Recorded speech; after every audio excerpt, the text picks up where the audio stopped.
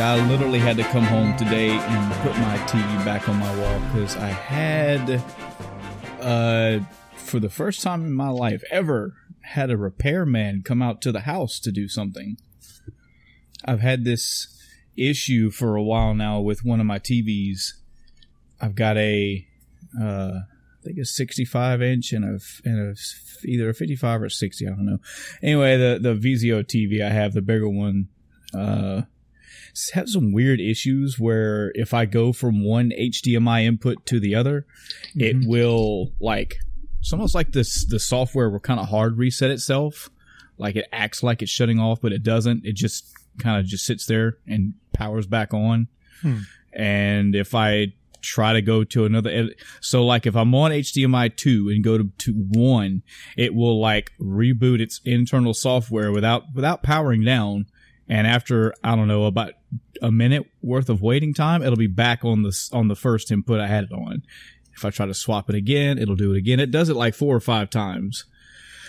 And then, I was dealing with that. It is what it is. I'm not a picky guy. It's under warranty. I just didn't know if I wanted to go through the hassle yet of going through a return possibly.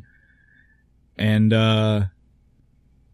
then a couple days ago, it was having a whole another issue where randomly the TV would just shut the fuck off. So I'm playing a game. That's pretty much what it was always doing right in the middle of a gameplay, and the TV would just shut off. Did it probably about 5 or 6 times before I said, all right, fuck it, warranty time. I called Vizio, and instead of replacing the TV, which, come on, I paid over $1,000 for this TV, so I can understand their point of doing it this way, but they're like, yeah, it's possibly a known issue, and we're going to order the part, and we're going to have a tech come out and install it ourselves. No charge, yada, yada, yada. It's like, cool. So there were some stipulations with it that they wanted to know ahead of time. They wanted to know if the bottom of the TV was more than 5 feet off the ground, which it wasn't. And I think there was also a weight question. So I think that was going to determine how many people were they going to send out here. And it's not over 5 feet off the ground, but it is heavy. But they still only sent one technician.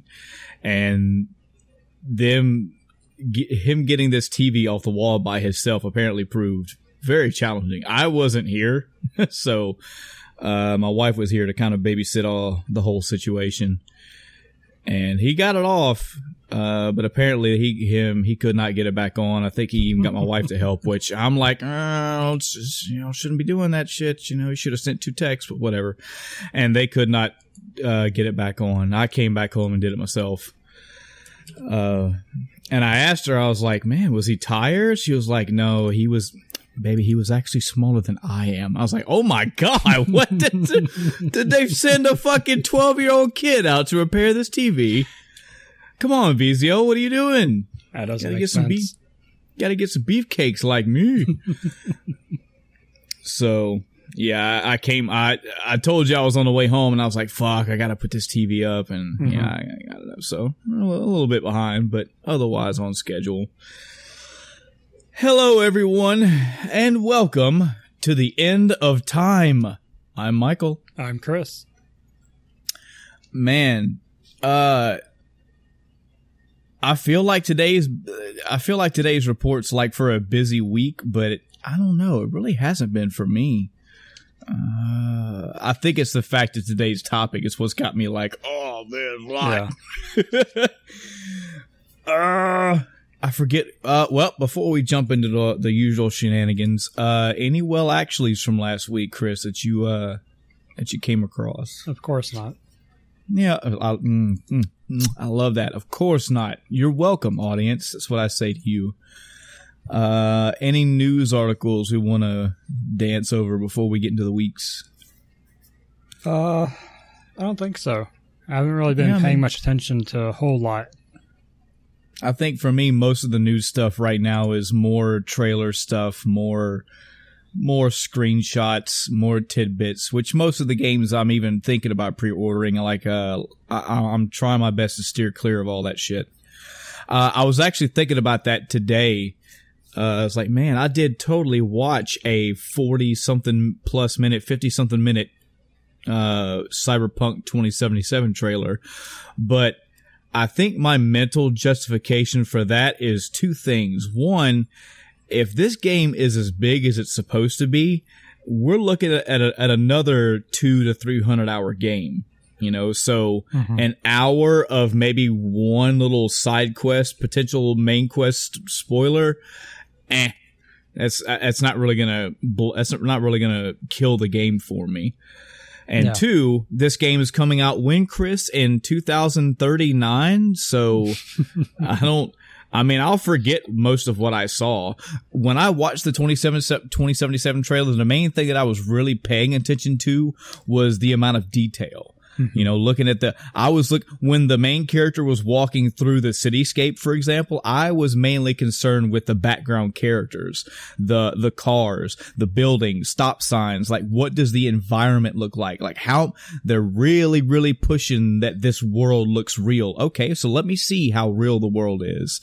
I kind of sort of remember some of the details that was going on with the little quest that they were involved in, but there was so much to pay attention to. I'm already starting to forget what I saw. Now, other games like Devil May Cry, stopped. Don't want to see no more. I don't want to see any more. I don't want to hear any more news. I'm good. And especially Sekiro, Shadows Die Twice. Shadows Die. I don't want to see any more of that. And that's a big one for me because, as you know, Chris, and if anybody in the audience does not know, you can quote me on this shit, and you can remove my gaming credit if you find me false. The absolute best time you're ever gonna have with any From Software Soulsborne-esque title, that's any of the Demon Souls, the Dark Souls games, Bloodborne, and probably even this one as well, is gonna be your completely blind very first virgin run. Now, Sekiro already has a couple gameplay kind of trailers out there. There's lots of news. I mean, people are going to eat this game alive because we want more From Software games.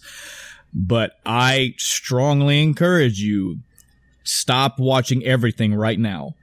You want these bosses, you want these mechanics, you want everything in this game to be fresh and a surprise. If anything, if you really want to get involved with the game when it comes out, jump on the forums they probably already exist now, and get involved with the community. You know, that way you can help either find how to beat bosses or contribute to information of how to beat bosses, or possibly join up co-op if that option is going to be available.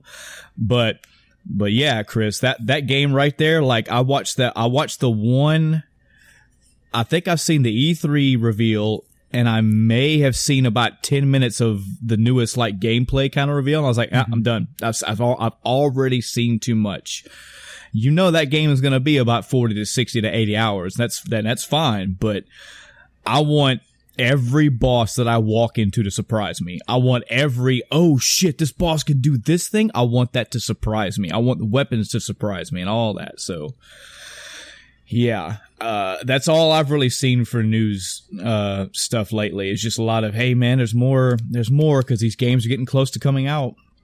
I mean, we're around 6 hours away from Spider-Man being released.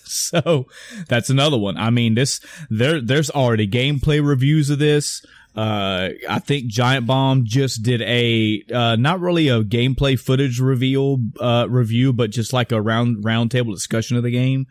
And there's going to be reviews all over the place of this game. People are already completing this game because they're big companies or big, YouTube personalities, and they've had the game for a while. I'm done. Stop showing me. I get to play this game tomorrow. I'll let it hit me in the face. Yeah. I saw that. I haven't watched it, but Achievement Hunter posted an hour-long video of them playing it. Oh, yeah. Oh, man, I can't wait. I mean, that's... I guess we can roll into the weeks, man. I think... Did you start last time? I'm never going to get this right. I think you did last time. Okay, cool. Go right ahead, man. The floor is all yours. All right, so... It was a bit of an interesting week. To start out simple... Played some more Stardew Valley multiplayer. Still a fun game to play. Not sure how long I played it because I didn't stream it, so I don't have my hours on hand. I didn't stream all of it, I should say. But yeah, still fun. I played some more Yakuza 0. Now, I was talking about last week about how I was kind of not really rushing, but, focusing more on the main story and whatnot. Right. That's changed. I've now been sucked into all the side quest stuff and all the other stuff you can do in the game. So it'll probably be a while till I get to Yakuza Kiwami and then Kiwami 2. Because I know Kiwami, I was already going to be slowing down to enjoy more. But Yakuza 0, already has me. I gotta say, man, if you think about it, this is actually a really good thing because from what you've told me and from what I've kind of gleaned of the information of Kiwami, that's going to be a longer game. It's going to be lots of side quests, lots of extra shit to do. Now you can times that times 2, potentially times 3, because you've got 3 games worth of all this extra content. Your time's good for a bit. I mean, that could be good. That could be good and bad. If you wanted to set aside time to play other stuff. But shoot, the fact that you have 3 games worth of content. Oh yeah, good. And let's see, we recorded on the 30th last time. I'm trying to see how many hours I put into it since then. I'm going to go with, 9 plus 6, 15, 16 hours more. Now, you said that you said you're working on the good side content. How is this game for you so far, Zero? Like, how's the story? How's the gameplay? Like, is it drawing you in from just the side quest, or is the whole game drawing you in? So, the side quests are hit and miss, as in most games. Some of them are funner to do than others, or more interesting, in some way or form. There's some where it's like, okay, yeah, sure, I'll do that. Others is like, all right, cool. Mechanically, so one of the things about Yakuza games, and I don't know, I can't speak to, the original 1 through 6, but I know that in Yakuza 0 and Yakuza Kiwami, the protagonists have styles they use, and you switch styles and that determines what moves you have available. Yakuza Kiwami 2 apparently does away with that, from what I've heard. And I think I would prefer that there not be styles. What I've noticed, and this is something that Co-Carnage actually just mentioned yesterday on Dropped Frames when he was talking about the game, or talking about Kiwami 2 rather. Well, he was talking, they were talking about Kiwami 2, but he mentioned it from the other games. Confusing myself now. So many games.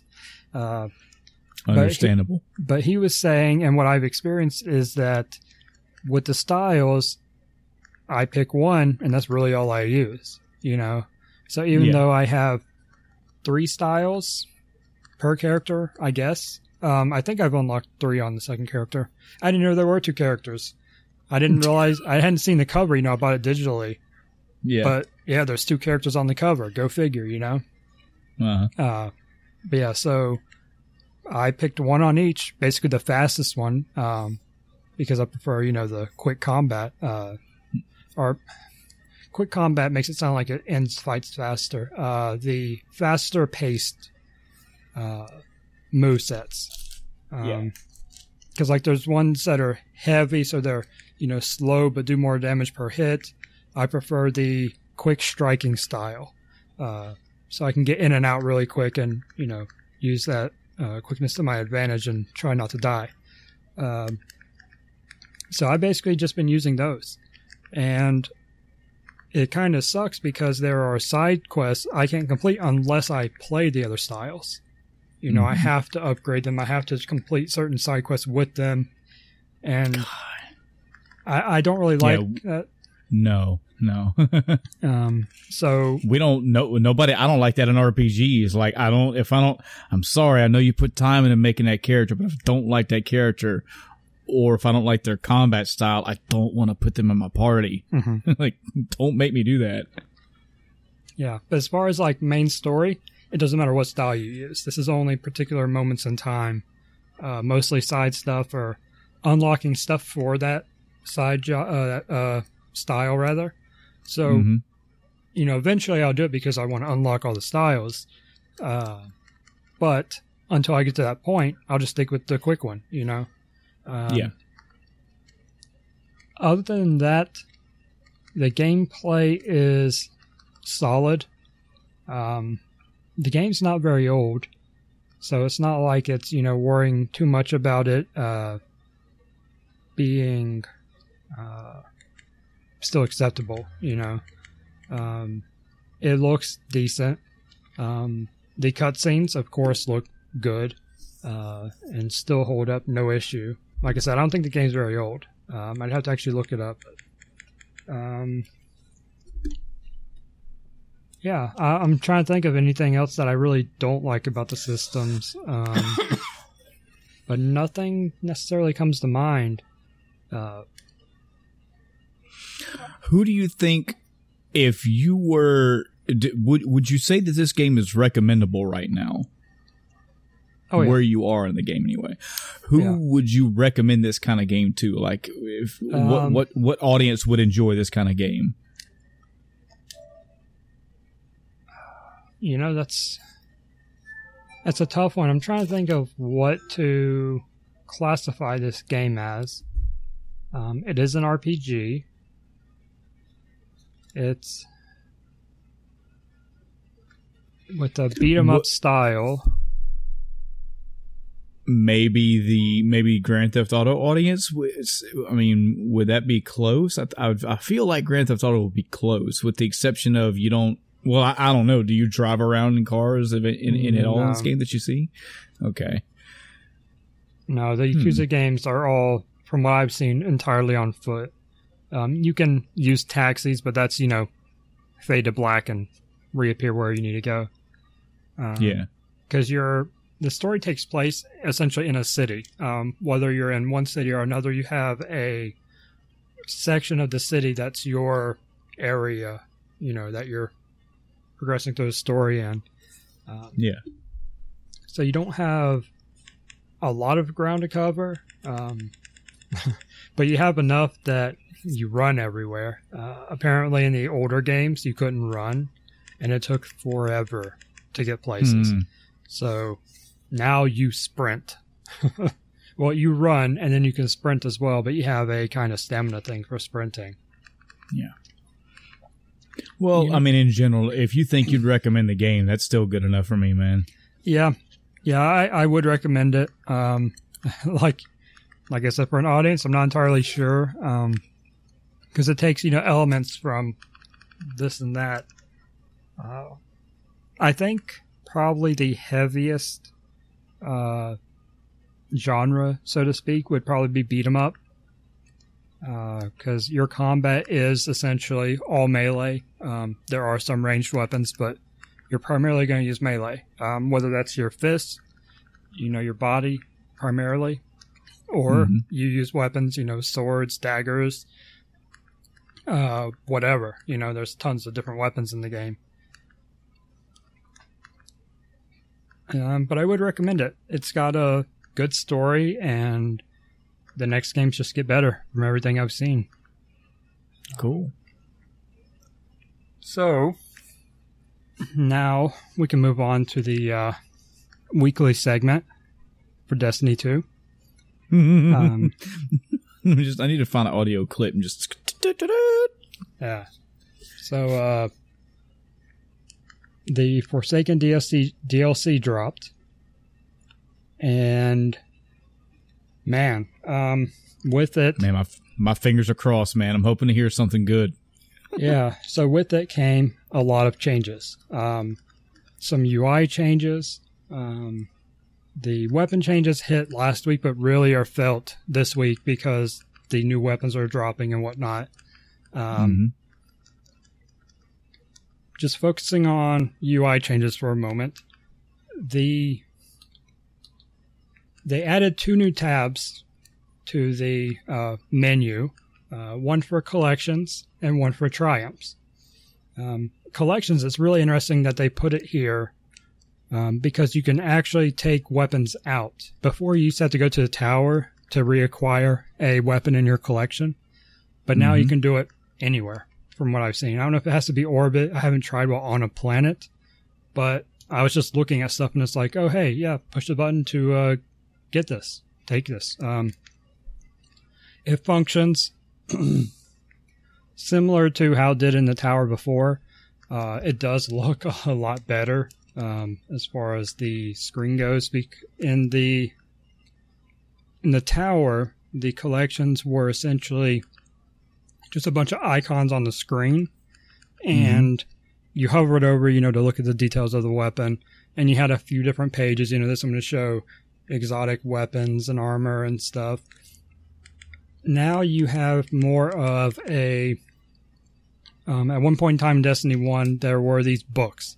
They did books for triumphs, they did books for various things. That's essentially back, at least the way it looks. So like if I go to collections, it's divided into 6 subsections. So I've got exotics, which are, anything exotic. Weapons, armor, ghost shells, vehicles, and flare. Flare being emblems and shaders. So right off the bat, someone who hasn't played this yet or is probably going, or doesn't know about the update, is probably going, well, exotics, that's what your collection was. Collections are now everything. Everything that can drop in the game will show up in the collection. So whether that's blue rarity, purple, or exotic, they all show up now. And you can reacquire ones that don't have random rolls, which is an interesting choice. I'm not entirely a fan of it. I'm actually scrolling through menus now to check a couple things. The thing with the random rolls is in Destiny 1, they existed, and you could still get stuff out of a collection that had random rolls. It was just always a certain roll. Which isn't bad, If you want the weapon, regardless of rolls, why not be able to take it out? Yeah. So I don't really understand the point, but for the essentially year 1 gear or weapons, you can take all of them out. And it's pretty cheap to do so in comparison to upgrading them. So like I have my Nameless Midnight, which of course was like $379. But if I take it out of my vault, or out of the collections rather, it's going to be $480. Because I'm high enough now. I'm 498 light. So it's better for me to take it out because it only costs a few shards and some glimmer to take it out. Right, makes sense. But yeah, so these collections are nice so you can see what you don't have, especially with the armor and whatnot. And actually on the armor it shows you by set and by source. So it's like, okay, well, I know these all come from Crucible. These are Crucible sets. I think as long as you have one piece of a set, it shows up. Or no, not even. For these in particular, it doesn't hide anything. But like I can see right now the Iron Banner gear for the next Iron Banner that hasn't started yet. And so that's pretty cool. The other tab that's interesting, or the other, new page to the menu, I should say, are the triumphs. This also is not a stranger to the menu. This was added in Destiny 1. It was that book form, so they kind of used it for both. But on Triumphs, they actually changed it up, so it's not books, but they're divided into categories as well. So you have account specific triumphs for leveling a class to the maximum level, unlocking all the subclasses. All these things now reward a score, a triumph score, which is similar to the Destiny 1 score that was in place. There is a little bit of controversy about this particular section, because there is one that for whatever reason, and it's not worth any points, but there is a triumph for owning the limited edition version of Destiny 2. I don't know how I feel about that. So it's like, okay, you can't earn this in game, but it's considered a triumph, and it's like it's right next to, complete the campaign in Destiny 1, participate in the Destiny 2 beta test. All these are worth 0 points, but it's not it doesn't matter, When I'm looking at this Moments of Triumph page, or these pages, because there's 2 of them, I am at 18 out of 19 complete, because I don't own a limited edition version. I do own the deluxe versions, that came with the season pass and whatnot, but that's not, the version that counts. It's like $100 version or something like that. So my $80 version isn't good enough. And it also doesn't help that people that actually own it also aren't getting credited for it, so it's bugged right now. But I'm hoping they'll just eventually take it off completely, because it's not something you can earn in game.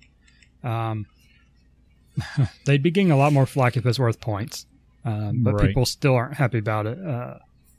There's a huge thread over on Reddit when I was taking a look at it yesterday. But aside from that, the new Triumphs layout is nice. You can go in and it will tell you how many Triumphs there are, but it won't spoil anything. So until I completed the story, there were a bunch of question marks on the page for the DLC zone, because it wasn't gonna tell me all these things. Some of them were there, but it was just, like location based, like go do the lost sectors, which isn't anything hidden. They're marked on the map and they're not story related necessarily. So not a big deal. I did beat the game earlier, and I'll talk about that once I talk about, some of the changes they've made, but I still have a thing that's all question marks and it's 0 out of 65. Okay, so there's 65. I don't even know.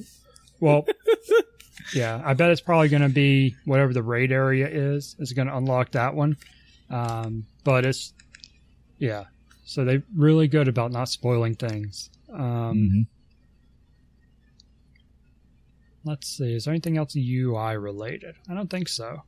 They kind of changed up some systems.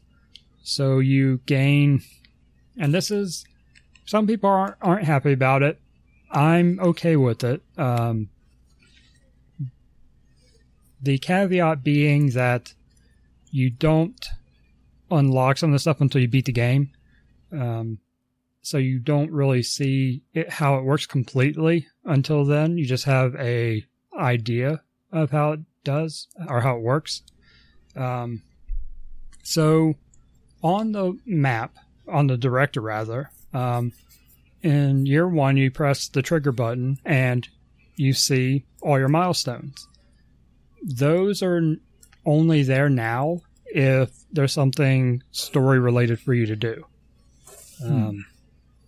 Which some people aren't happy about. I'm okay with it. In a sense, I understand those that complain about it, though, because it's nice to have everything in one spot that you're, trying to do. But instead, they are placed basically in the inventory under a pursuits tab, which are essentially your weekly objectives. It's not any different than the old bounty system from Destiny 1, and they had put bounties into Destiny 2 with the last DLC, I think, or it was after last DLC. Not a big deal. I'm fine with it either way. They do need to tweak it so you can track more than one at a time. In Destiny 1, it was 3 at a time, which is good, especially like if you're in Crucible and you have, okay, I need kills with this subclass, I need kills with this type of weapon, and I need to win matches. I can track all 3 of those at once, hit the back button, and see the progress on all 3 at once. Now you can only track 1. Again, not not a super big deal, but a small change they can make to make it a little bit better for us. Yeah. Let's see. I think that's about it for UI changes and stuff. New weapons, the bows. I love shooting a bow.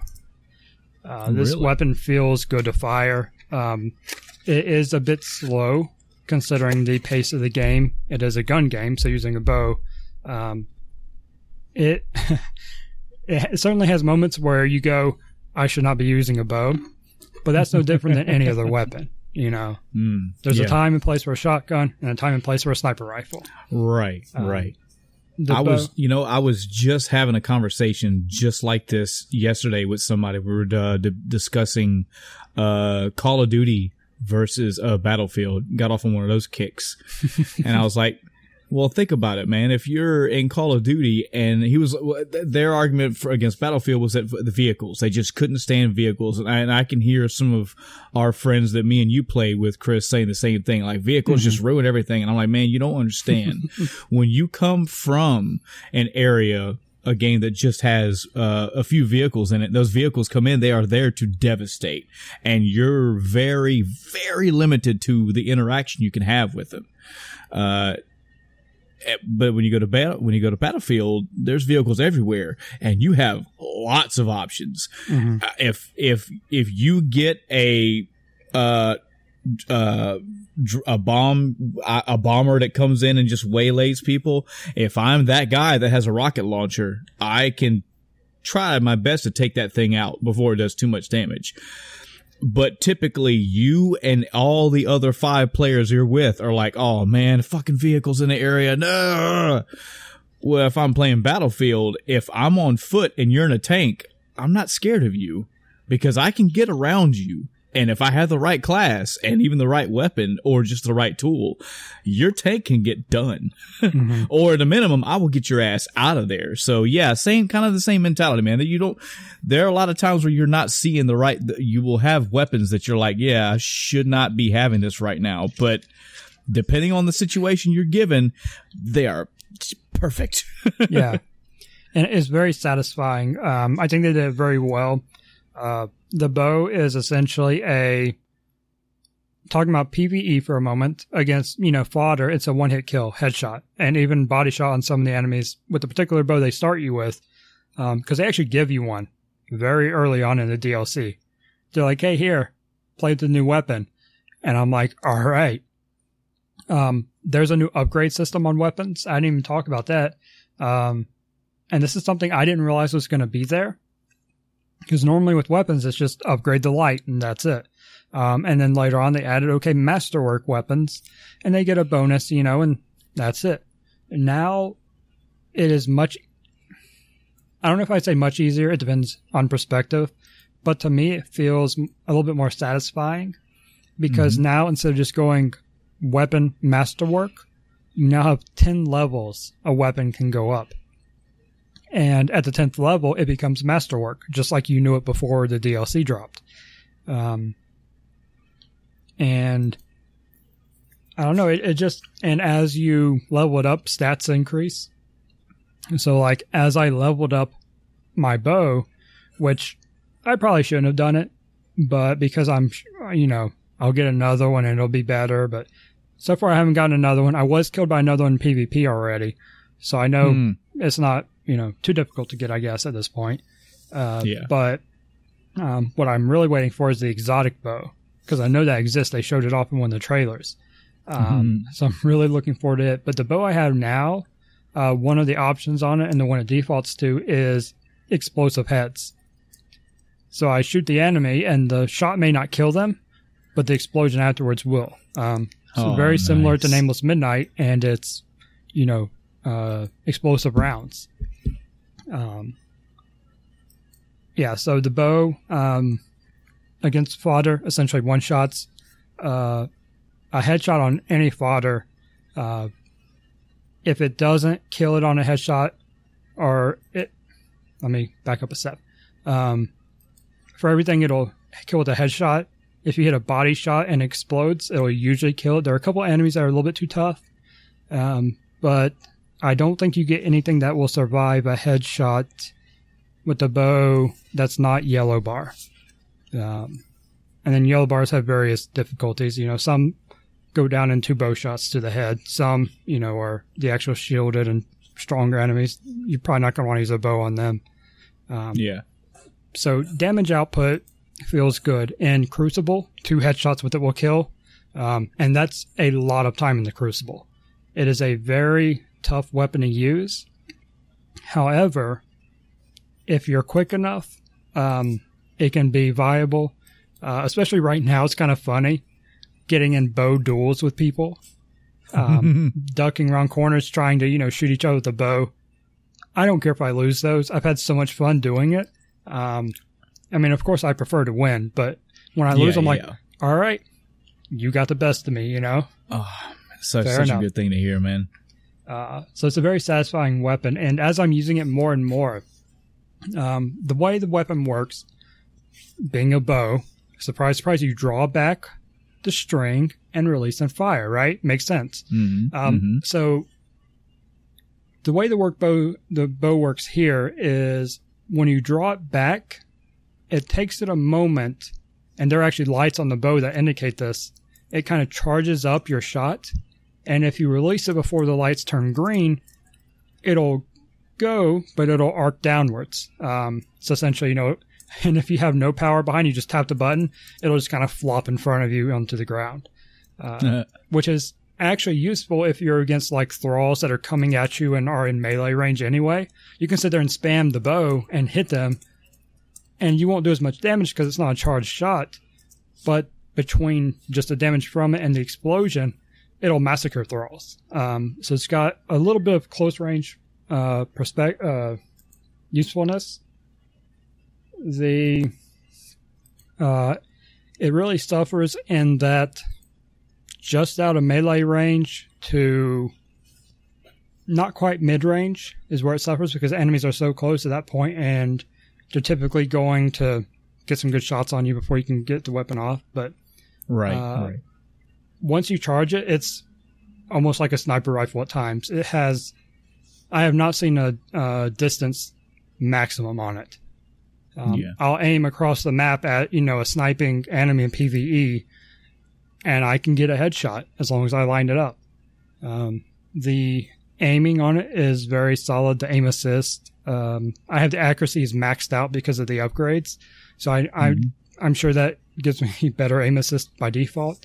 But the aiming feels good. And what I didn't realize would be so helpful is the actual feedback on the controller. Because as you pull back the string, it vibrates, and it vibrates a certain way when it's charged enough to let go. So you don't have to watch the green lights on it. You can feel with your hands it's ready to fire. And as soon as you feel that certain vibration, you let it go, boom, you've got your charged up shot. Nice. So very satisfying to play with. Adding something like a bow to a gun game can be rough, but I think they did it very well. And I gotta say, man, just the statement you made earlier about, because I totally relate. It's when you get into those good fights, those good one-on-one battles, even when you lose, it's more like oh man, and not a man fuck, because it's the fucking result doesn't even matter. Some of the best fights I've ever been in, be it Call of Duty, Halo, Battlefield, it doesn't matter, is when the fucking one-on-one session aside, sniping aside, lasts more than like a minute. Like, you and this person are using weapons, terrain, ammo pickups, everything, and you're like, I can't fucking kill this guy. And he's on the other end going, I can't kill this guy. And you actually have a fucking fight. I love that. And it sounds like that's what you got from these bow one-on-one fights. And that is awesome. Yep. Each subclass got a new, what do they call them? Tree, I guess is the best way to put it. A new super. That's the right terminology. Each subclass got a new super. And to unlock it, you have to unlock the tree it's in, which isn't anything new. I'm not entirely sure yet how to unlock for the other classes or for another subclass after the first. It kind of walks you through the first one. It's like, all right, you need to collect these items, and they drop from almost literally every enemy you kill. And once you get enough, and it's not a physical item in your inventory, it's just a little basically progress bar they give you on the navigator, whatever I said it was, director. And once you do that, you get essentially an item that will let you pick whatever subclass you want to do. Like, I was playing the Arc Hunter subclass up to that point, but it gave me the item, so I went over to Void and unlocked it. So even though I, earned all the items on Arc, I wasn't locked into that. So it was nice to be able to pick what I wanted, which I may have done a little hastily, but Arc didn't look great to me based on what I read in the little tooltip. I've seen almost none of these in action, aside from what killed me in Crucible. So it was basically just reading. And I didn't even check Gunslinger. I didn't check the Solar one. I might have gotten it, but I'm happy with the Void one. And once you unlock it, as you use Void abilities and Super, it unlocks the little nodes that are part of that tree. So you unlock the Super from the start, and then you unlock the other, little side abilities. Like on the Void one, the new Super or Spectral Blades. So you basically get 2 knives, and you can go invisible.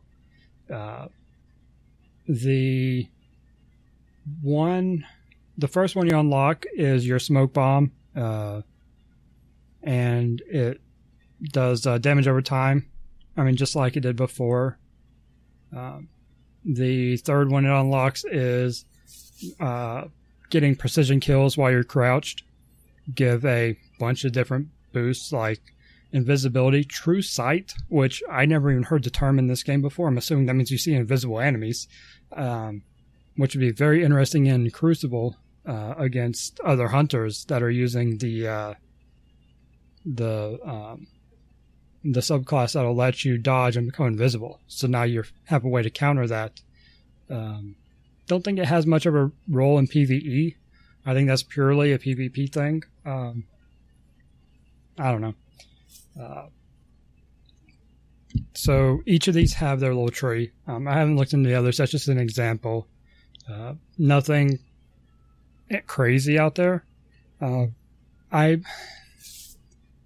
a little curious if Hunter kind of got screwed on these, because everything I read leading up to the release was that the new Supers were ridiculously overpowered. Based on what I've seen of, just for example, the one I have unlocked, my Void, essentially Void Blade Dancer, it's just like the Arc, Super. I don't really see it being any stronger, which, don't get me wrong, the Arc Super is really strong. But I don't see it as being super strong or ridiculously strong. So maybe Hunter got the shaft. I don't know yet. When I play my Titan or Warlock, I'll get a better feel for that. Let's see. I think that's all the changes. So, story. This is where I had the most concern. Because as I talked about before, as they showed in the trailers, one of the main characters, Cade, dies. And they've said in interviews he doesn't come back, ever. He is literally dead. Because originally people saw and they're like, okay, yeah, he dies, but then he comes back, because that's the way Destiny works. You have the light and he revives and, but yeah, so it's like, yeah, he's gone. He's dead. And when I saw that, I became very concerned about what they would do to make up for that, because Cade is one of the best characters in the game. Funniest lines, and very good support character. And one of the 3 main support characters throughout the entire Destiny story. So going into the DLC, they start you out with essentially what you see in the trailers. So nothing new there. The cutscenes for this game are very good. I think that's something that's been pretty consistent, is when they have cutscenes, they look good.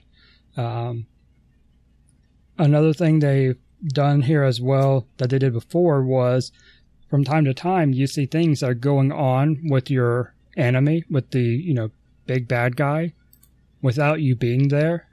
They did this from the launch of Destiny 2, showing you stuff that's going on with the Cabal leader while you're nowhere near him. You have no way of knowing, but you get that little bit of look into it. And it adds a lot to it, because you're getting to see what's going on before you get there. It's not the typical RPG. Oh, the good guy got here right as I was doing my bad guy stuff. I was just sitting around waiting for him before I did whatever I was going to do. It's not how it works. People don't just stop when you're not looking. So the cutscenes are good. Having that look in is good. I did beat it today. I don't know that the payoff was worth it from what I've seen so far. I do think that maybe I need to see what story-related stuff the raid will have. I also haven't finished unlocking everything I can. I have a side quest I just got after beating the game, or beating the story to, progress. And that may be the other zone I was talking about. There's all question marks for me now. I mean, I'll have to wait till the raid. But I don't know. Overall, I'm happy with the story, but I still don't know if what we have so far was worth Cayde dying. They do give you a lot of those moments with the character, with the, how do I put this? The emotional aspect of it is there a lot of times. Partway through, I say partway, near the beginning of the DLC story, you kind of get a bunch of different objectives you can go to at once. And this is something that was touted as being, having more choice in what you're doing. You kind of do, kind of don't. Because you have, these 6 objectives on your map. You can do them in any order you want, sure. But there's an order based on light or power level. So, yeah, you're going to go in order from weakest to strongest, typically. And even if you don't, you're not really getting a different experience, if that makes sense. Because you're still killing these same, or still doing these same 6 objectives. So what order doesn't really matter. It's not like doing this objective, you don't have to do the other ones. Or doing this one unlocks new ones, They all lead to the same place. So I don't think that was something that should have even been brought up as being a thing, because it's not really a thing. Does that make sense? Yeah.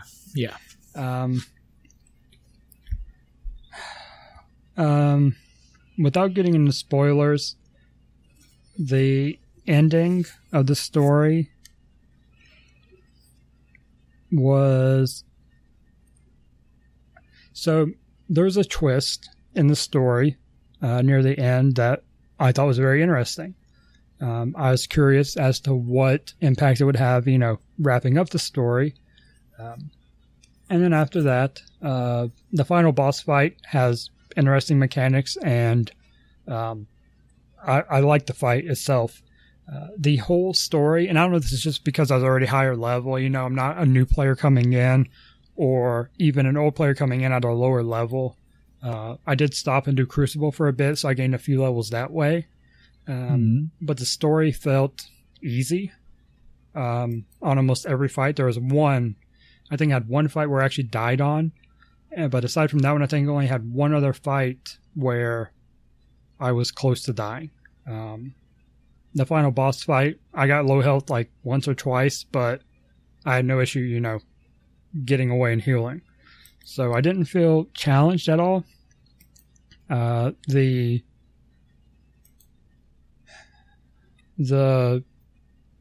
original Destiny 2 story at release, it was a bit more challenging. Of course, that was because we were coming in fresh, you know, as well.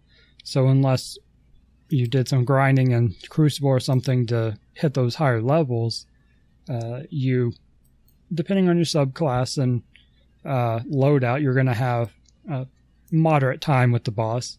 This one, I didn't really feel that. I just kind of went in and used my heavy weapon and murdered a bunch of stuff. Even my bow was pretty effective, which for most bosses, you don't want to use a bow because it just does so little damage. It's a slow rate of fire. You know, it's meant for get in a good shot, get it out of the way, rinse and repeat.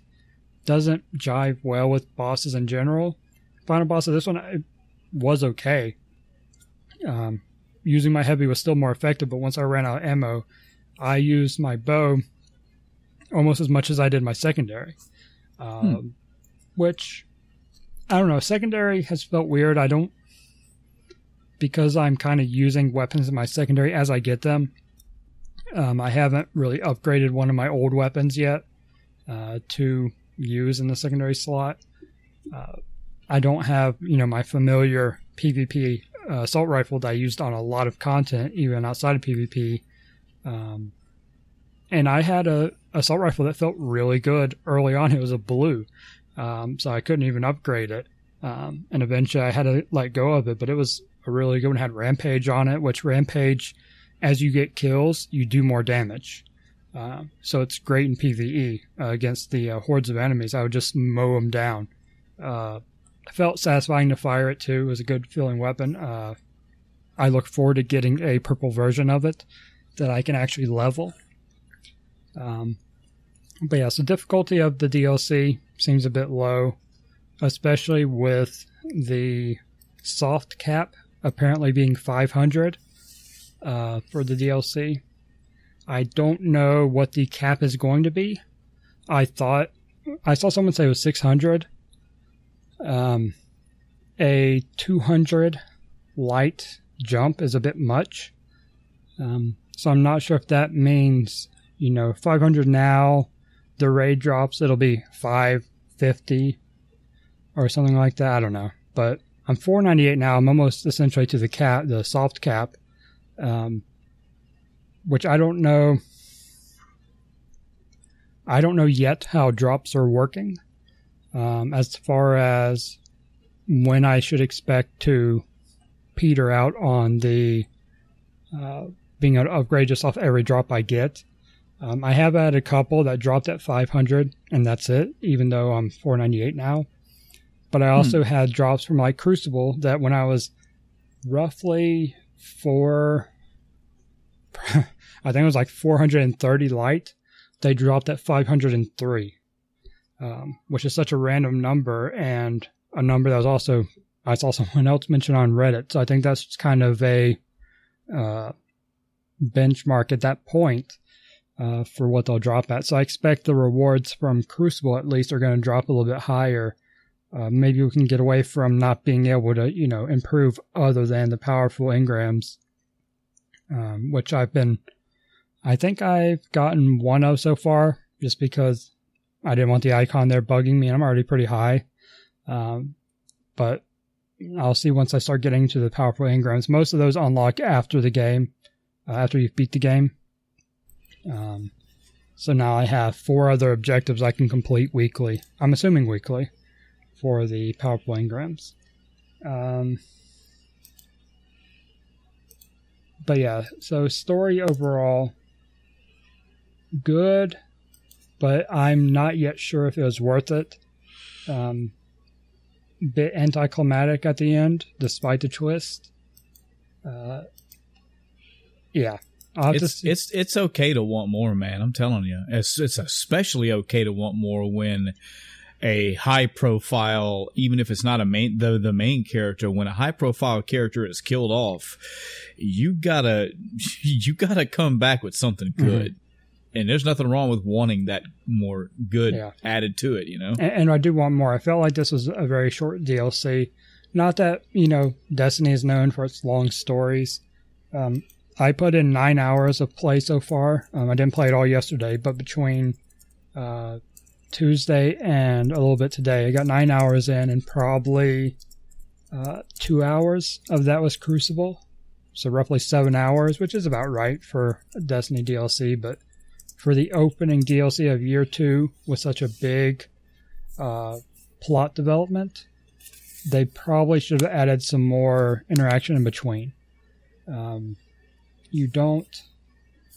There aren't a whole lot of objectives for the story as it goes, other than, kill things, which, yes, it's a gun game, yes, it's Destiny, yes, you're killing things all the time, but normally it's like, okay, kill things to get to this place and do these things.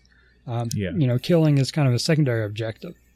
Killing is essentially the primary objective, which, again, isn't necessarily bad when you're trying to get your revenge, essentially, or wanting to go kill everything because of, Kay dying. Makes sense, but it's very short, and I do wish there was more, because what there was pretty good. It just wasn't enough, and didn't end for me in a very good way. Yeah. So, I look forward to this area I haven't unlocked yet, and to see what they do with the raid. Like I mentioned, the boss mechanic for the end. There were a lot of boss mechanics. Some of them were similar to mechanics that have been used before. The final boss also wasn't anything really unique, but the way it was executed was done well, and the area leading up to the final boss was very interesting. It was unique enough. Won't say entirely unique, but it was unique enough to when I entered it, I was like, oh, this is neat. What is going on here? So overall, I would say I'm tentatively satisfied for now, with the DLC. Satisfied, but they could have done better. That's what I'm hearing. Yeah. Like, it's good that you feel like you got at least most of your money's worth out of it, but when you know that this is Destiny, this is not some fourth-rate game by now. Like, this is a big deal, and I kind of feel like you feel they should have put some more work into it, basically. Yeah. And that's, why I said tentatively. This new zone I unlock, the raid, they may add enough to where I go, okay, I'm good now. But until then, it stays at a nice tentative. That's it for my week.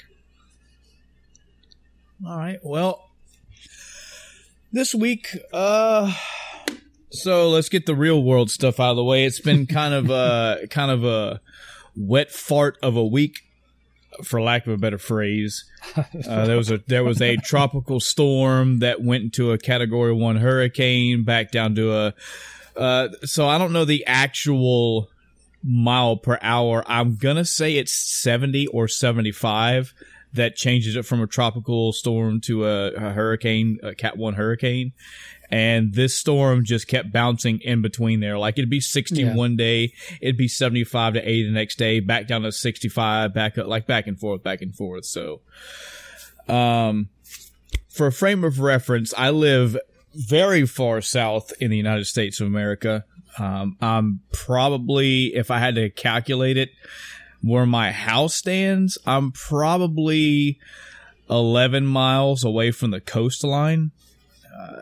I've pretty much lived down here my whole life. Mm-hmm. I've been through hurricanes, several categories worth. Almost, I've been through every single category of a hurricane where I've lived, including Katrina. Mm-hmm. And I will tell you now that I am definitely, this is me now. This is me speaking from personal experience. Category 1 or a 2 hurricane, they don't really bother me at all. Yeah. It would take the eye of that hurricane to be coming fairly close to me, like very up my fucking road or up my alley for me to be concerned. Mm-hmm. 3s, I kind of really get in a planning mode because, you know, a 3, it doesn't have to be too far away to really fuck you up. A 4, yeah. If it's a 5, yeah, I'm going. Now I'm going. But in any event, we had a little tropical storm that came through here, and the cone of uncertainty, yada yada, was pretty much coming straight for our county, almost to our city. And my wife went into work that day. She works at a hospital here, so there comes a point where she basically goes on lockdown when she's at work, and it's like, you know, she'll be home whenever she gets home because, you know, they're going to be handling all the medical emergencies that come through, and they can't go.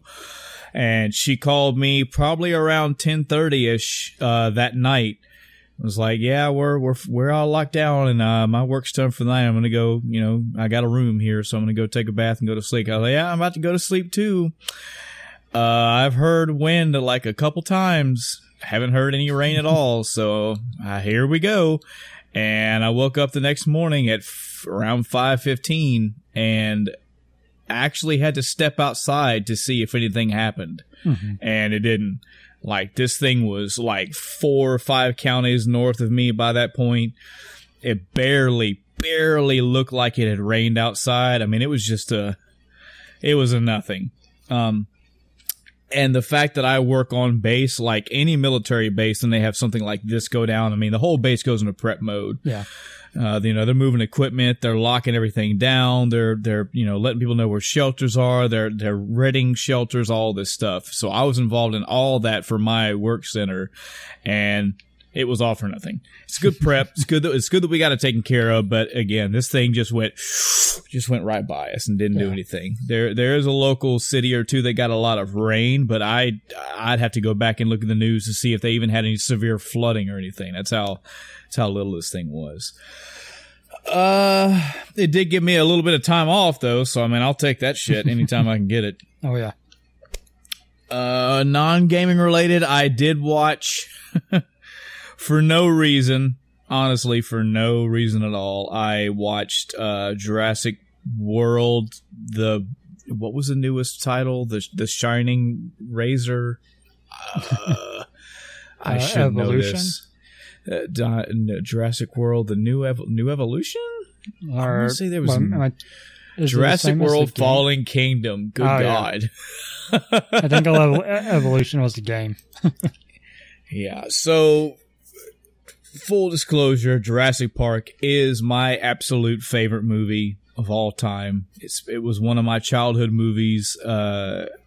I mean, right up there with The Goonies. I've seen The Goonies like 70, 80 times. I grew up with The Goonies. I told people for the longest time The Goonies was my babysitter. Same thing with Jurassic Park in my early teenage years. I love that movie. I don't really care for the second one I don't really care for the other ones, honestly. They're okay, and it's cool to see the dinosaurs on screen, but as far as movies, I mean, Jurassic Park: The Lost World pissed me off the most because this had the same guys. This is fucking simple solution or equation that Predator had. You take dinosaurs, you pull them out of the jungle, you put them in a city. Hell yes, that's awesome. That's what you need. You need that crazy chaos. Same thing I thought with the Predator 2 came out long time ago. I was like, yeah, you pull the Predator out of the freaking, you put him in a city. Awesome. And neither one of those movies panned out the way I wanted them to. I would say I would probably go back and watch The Predator 2 before I watch Lost World again, just because I like The Predator. But in any event, I think my wife and I went and saw Jurassic World in theaters, and both of us were fairly unimpressed.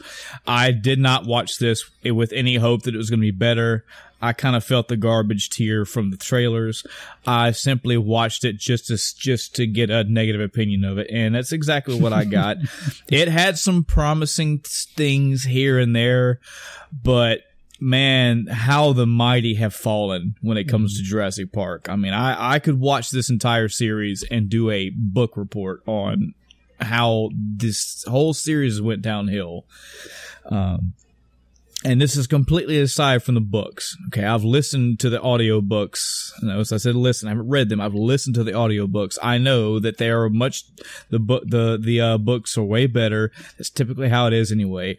I can still watch Jurassic Park as it is and love that movie.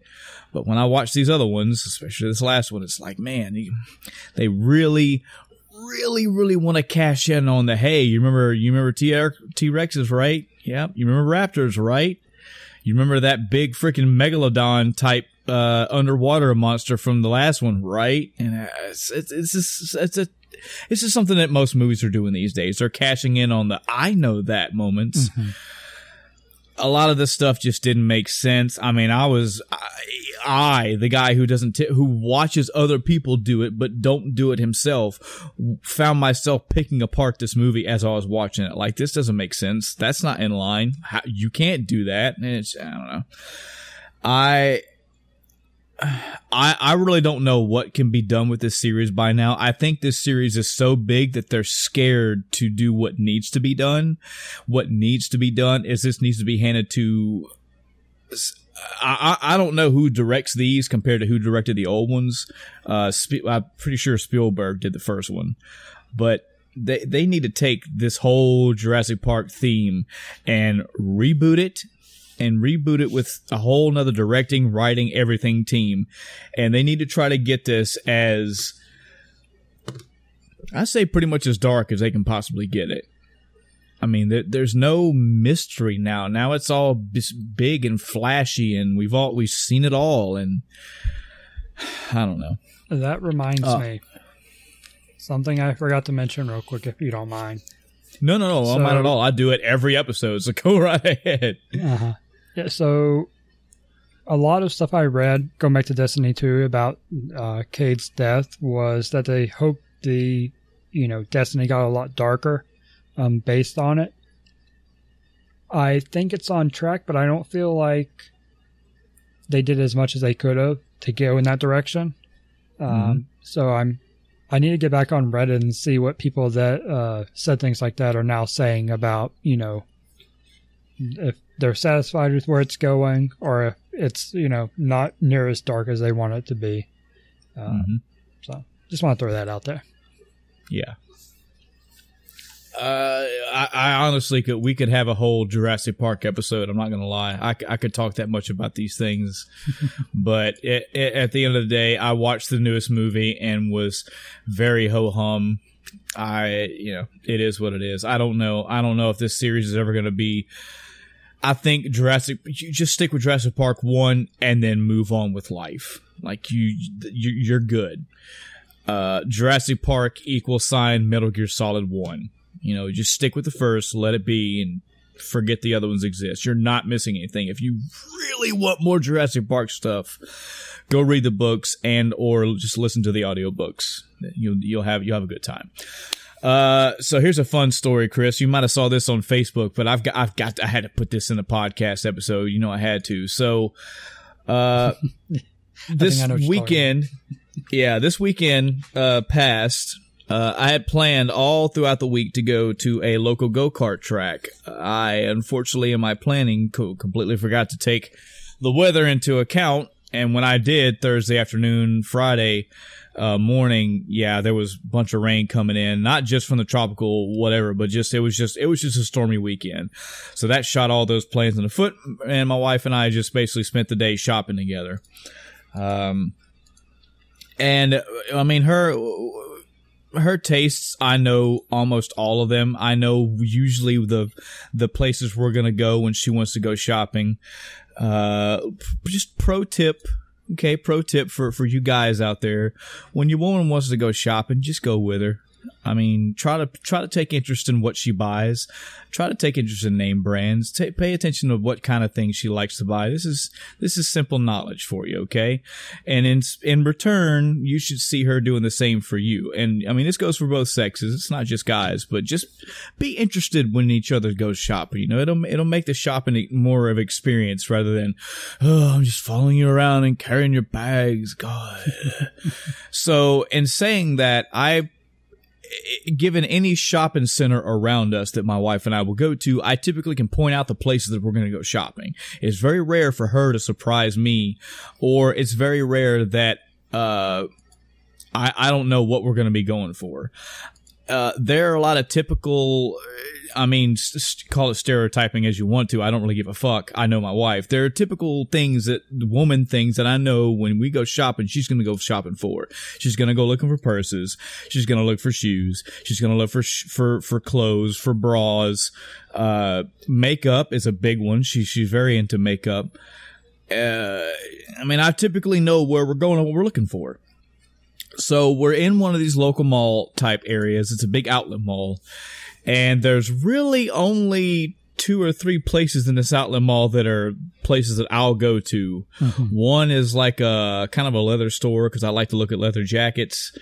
One is like a scent kind of store. They sell perfumes and colognes there because, I mean, I've got too many colognes. And the other one is a video game store. This is obvious. I mean, it's the main place I'm going to go. Mm-hmm.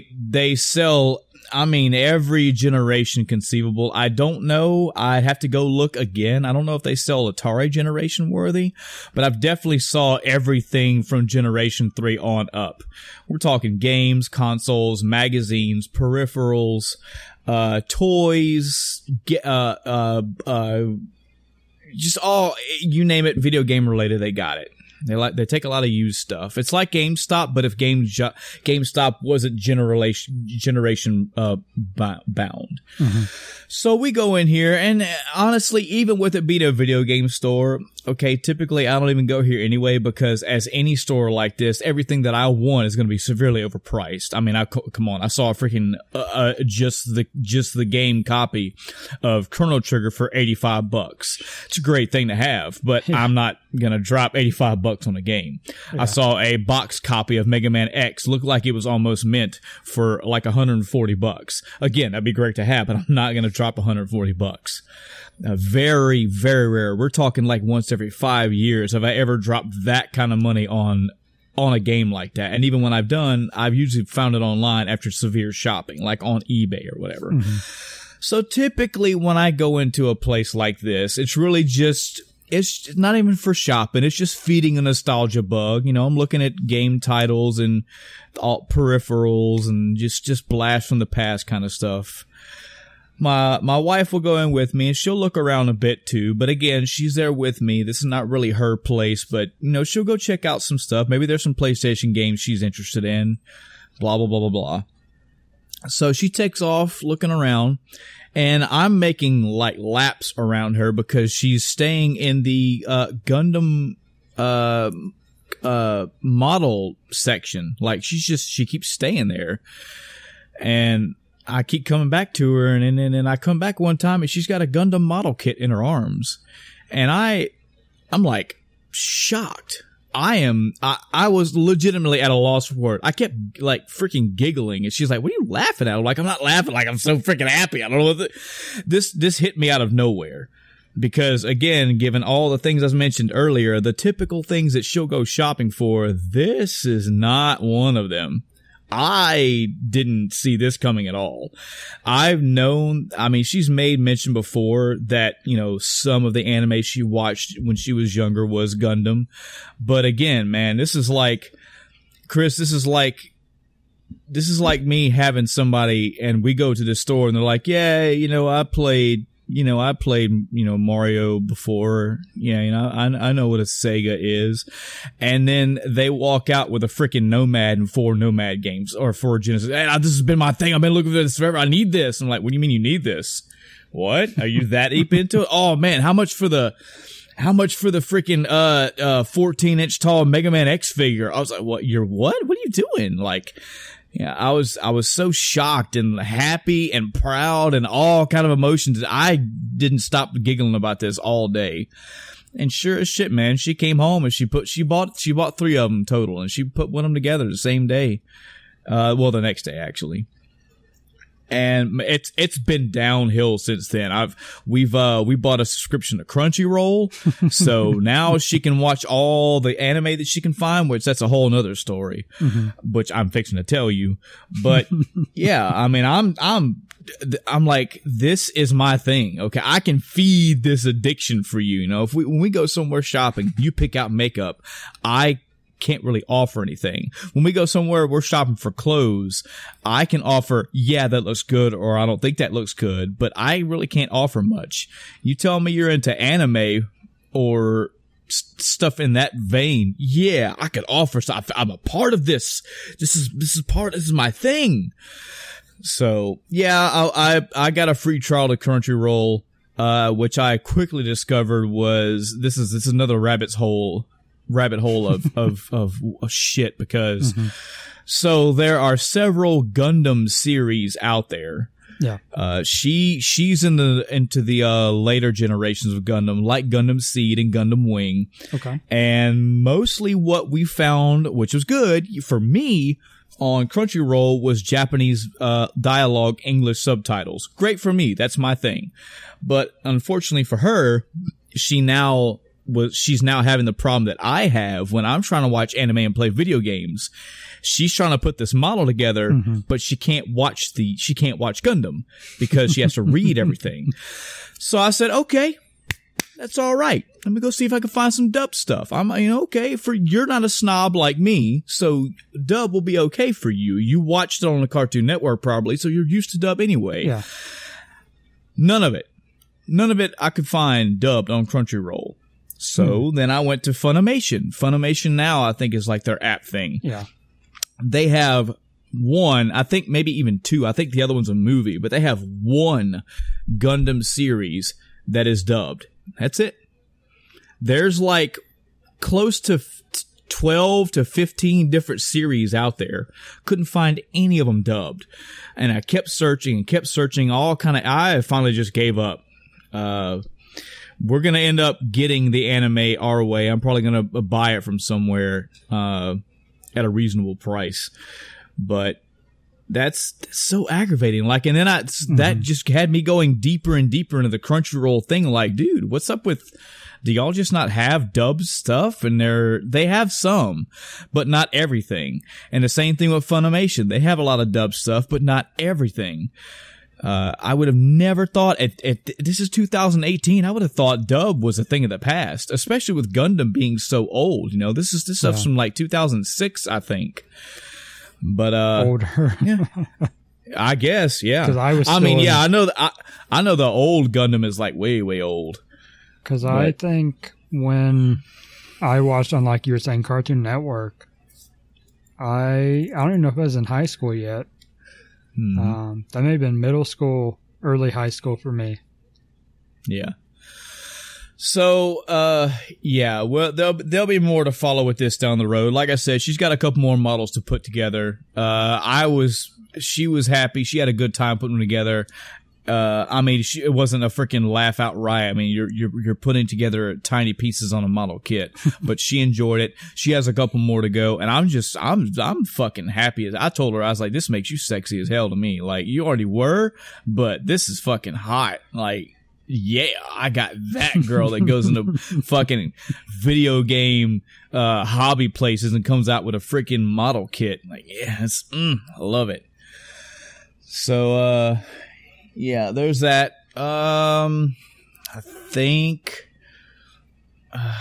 once again, I think there was something else I was going to bring up, but I have forgotten. So it must not have been important. Time to get on to the games. So I mentioned that I've already beat Persona 4, and now that I've come off that, I was trying to figure out what I wanted to play next.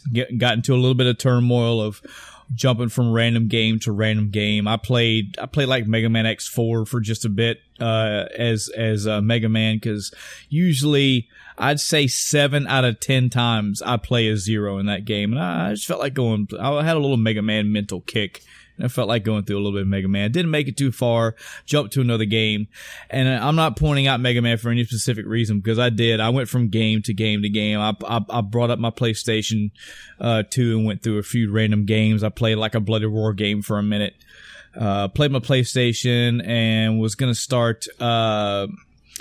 what game was that? Vandal Hearts, and I just kind of kicked that off. It's just, like I said, the usual little turmoil for me. Mm-hmm. And I forget, I don't even know why this came into my mind, I guess because I was back in, my other groove where it's either RPG or Metroidvania, and I had a mental note to want to play a Metroidvania game, and I don't know why this one came back in my memory, but I started playing through a Steam or a game I got on Steam called Iconoclasts. I hope I'm saying that right. Iconoclast, sure. Mm-hmm. So this is a Metroidvania, as I said, but it also, again, follows kind of the same mentality of, now I forget the other one I played. It's not so much like areas of the game are going to get blocked off and you have to run all around the globe back and forth, which to me, I love that. I know some people don't like that, but this is more like a streamlined kind of Metroidvania. You're going to kind of go from one area to the next area, get upgrades and et cetera, et cetera. And there's a little bit of map, adventuring, but it's fairly straightforward. Some notable things about this game, I'll tell you right now, is definitely the dialogue and the story. I came into this game slowly beginning to hate the dialogue, not for the content, not for the quality, just because one of the paramount Metroidvania games for me, excuse me, is Super Metroid. And there's not a lot of dialogue in Super Metroid. There's not a lot of story into it. It's a very muted game that tells the story without telling the story. And you don't get that in Iconoclast. They're trying to drive a narrative. They're trying to drive a story. And I will wholeheartedly admit the first maybe 3 to 5 hours, I was just getting aggravated because they would stop my gameplay and tell me story. But the further that I understood this story, the further I got in this game, it was bringing up questions. It was making me want to know where this was all going. And, oh man, it gets good. It gets really good. There is way more to this game than just running around, shooting things, grabbing items, moving on to the next area. And I'm thankful for it. Like I said, at first I didn't like it, but it grew on me. The mental questions that it drew in my mind made it get better. Where I slowly got away from disliking the game, stopping for narrative.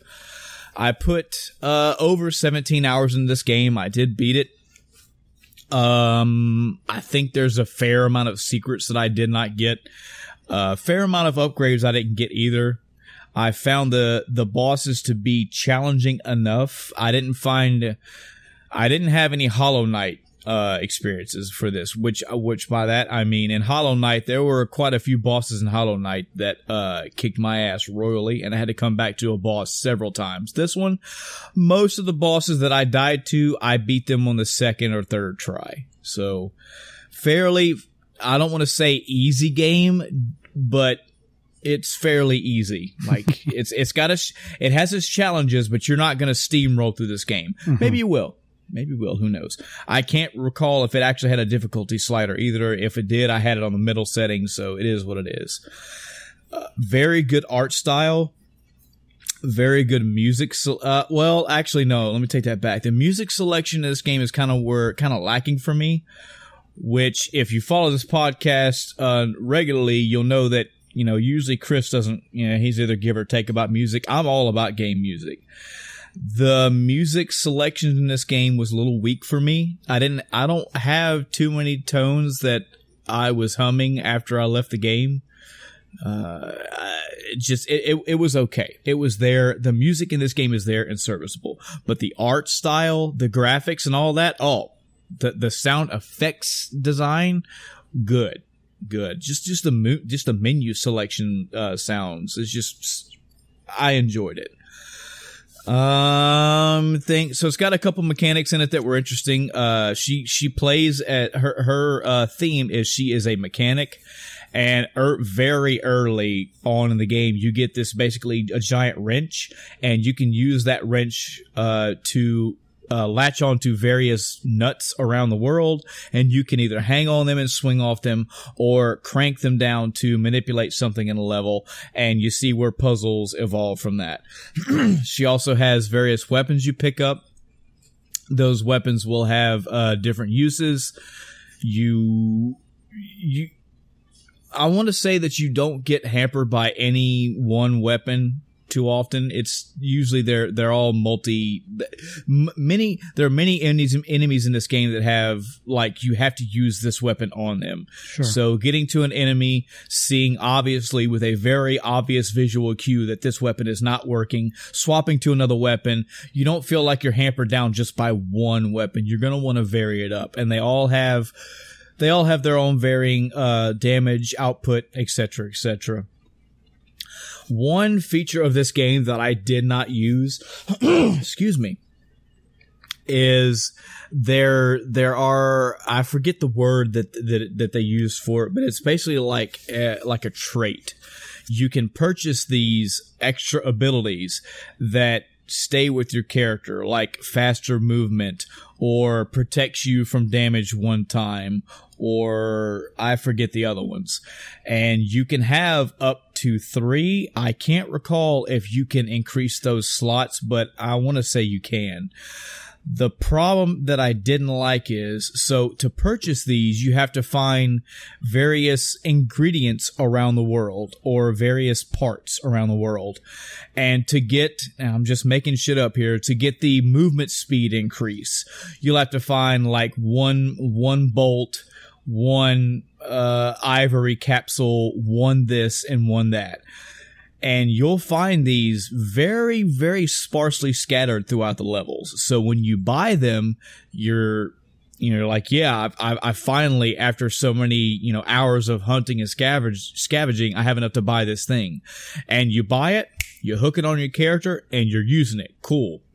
When you take damage, you have a meter that goes down. You take enough damage, that goes away. And it does not come back. In order to get another one, you have to buy another one. So not a mechanic that I fell in love with. And honestly, I went through that entire game. I bought one of those. I bought one just to try it out. Mm-hmm. And I forget what kind it was. It wasn't move faster. It was, I forget what it was, but I bought one. And after taking so many hits from random enemies, it disappeared. And I didn't feel like spending the parts to buy another one. Sure. So I moved on. Now, just so I don't discourage anybody else who may do this, I did notice that when I beat the game, they give you a percentage of how many parts in the game you actually found. I didn't do a ton of extracurricular activities. I didn't do a ton of secret searching, but I did every now and again go back through levels, and that's the Metroidvania part of me. That's the scavenger, the hunter. I want to go find secret areas, and can I knock this wall down, or what do I need to get past this area?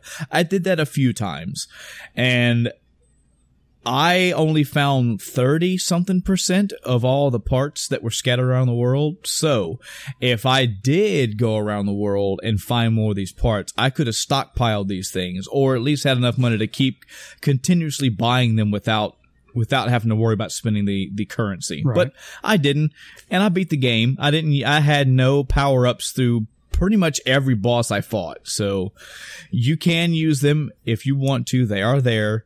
You also find different blueprints throughout the world that will help you build different abilities like that. So it's a whole system there, and if you want to dive into it, you can. I paid $20 for this game. Completely feel like I got my $20 out of it. Enjoyed it. It's a game I could definitely get back into again. Point of fact, before I think I know what it was now, Chris. I had the notion to get back into Hollow Knight. I was going to go back and play through Hollow Knight for the third time. I love that game so much. Okay. And I think I remembered that there were a couple Metroidvanias in my Steam wish list that I hadn't got around to buying yet. I think I've already played all the ones that I already own. And this one came up, and I think I may have went and watched a quick review of it or something, but I was like, yeah, fuck it. Let's try it out. Looks good. I like the artwork. Let's try it out. Dropped $20, played it, and yeah, good game. Good game. Enjoyed it. Once I beat that game, there wasn't much else for me to do because I beat this game yesterday. I want to say I beat this game yesterday morning time, afternoon time. So I had all of the rest of yesterday and now today as well, but we're recording today because tomorrow Spider-Man comes out. Yep. Actually, about 5 hours from now, Spider-Man for the PlayStation 4 will be released. So after tomorrow, I'm going to be, hopefully, cross fingers, mind you, because this game could be bad for all I know. I'll be playing Spider-Man. I just had to fill some time until I could play Spider-Man. Last but not least, I'm going to do just a really, really quick rundown of some games that I did just jump in and out of. Give some really quick shotgun reviews of these Steam games that I tried and either played a little bit and enjoyed or just kind of bounced off. Bleed is a side-scrolling platformer kind of shooter. I didn't like it because it was kind of twin-stick shootery, which kind of, they work and they don't work for me sometimes. This one was kind of I'd have to give it some more time, give it a more fair shot. I have been playing Dead Cells off and on, but I haven't I feel like that's a game that I'm going to have to stop everything and get into. I played a game called Demon Peak, side-scrolling, slash 'em up kind of game. I feel like the controls in this game were off. The jumping just didn't suit for me. And again, coming from a game like Iconoclast, coming from Hollow Knight, your jumping mechanics have to be on point. Yeah. Like your terrain traversal needs to be solid, especially coming from Hollow Knight. Like it's such a high pedigree from a small company. Played a little bit of Double Dragon 4. This is right up my alley because it fits that old school NES Double Dragon theme. The controls are all there. I like it. Had a good time with it. DuckTales Remastered. I love the original DuckTales, one of my favorite NES games. I'd say up in my top 20 for sure, at least. And the only negative I'll say about this one is that I love the fact that they got the old voice acting crew back for this, but they put too much voice acting into it. Like, I don't need to have all that. I want to get to the gameplay. I love the voices. I love that they're all there, but yeah, I kept skip cinematic all throughout it. And I played a couple levels of it, got a shitload of money for them and moved on. Let's see. I think Gigantic Army. It was either that one or Gunmetal Arcadia. I feel so bad. I can't remember. One of these two was a side-scrolling mech kind of game, and I need to know which one it was. I have to know because I have to give the right credit. Okay, it wasn't Gunmetal Arcade. Gunmetal Arcade is a side-scrolling kind of platforming sort of game. Very old school 8-bit graphics. Enjoyable for what it was. I think it had a little bit of RPG element to it, mainly because of the text and whatnot, but not I'd say just for the story element, not so much like leveling up and whatnot. I think Gigantic Army is a side-scrolling, almost like Metal Slug-ish. You play in a mech and you shoot rockets, missiles, bullets, clear screens, shoot enemies down. Enjoyed it. A pretty good game. Good purchase. Nice graphics on the robots and the enemies and explosions and all that. Just think Metal Slug, but you're walking around a mech. Pretty good. You also have a loadout that you can pick out at the beginning of the game, so you can pick what kind of like missiles and shots you want to fire. So pretty good. Whole New World is a side-scrolling platformer. The twist to this one is Chris, you're playing through Mario Brothers 1, you come to the first pit, you fall in the pit, you die. This game, when you fall through the pits, the pits go to an underground version of the level. So your controls flip, and you're running along the ceiling upside down. So interesting. Very, very good. It's not so much a mirror of what you saw either. You're basically going to another part of the world, but you're upside down. Pretty cool gimmick. Pretty interesting. And I think his attack is, I don't know if it changes over time, but he throws out like potions. That's what he attacks with. He throws out like chemicals or whatever. That's pretty cool. Trying to go through because I know there was another one. Lichtspeer, Lichtspeer.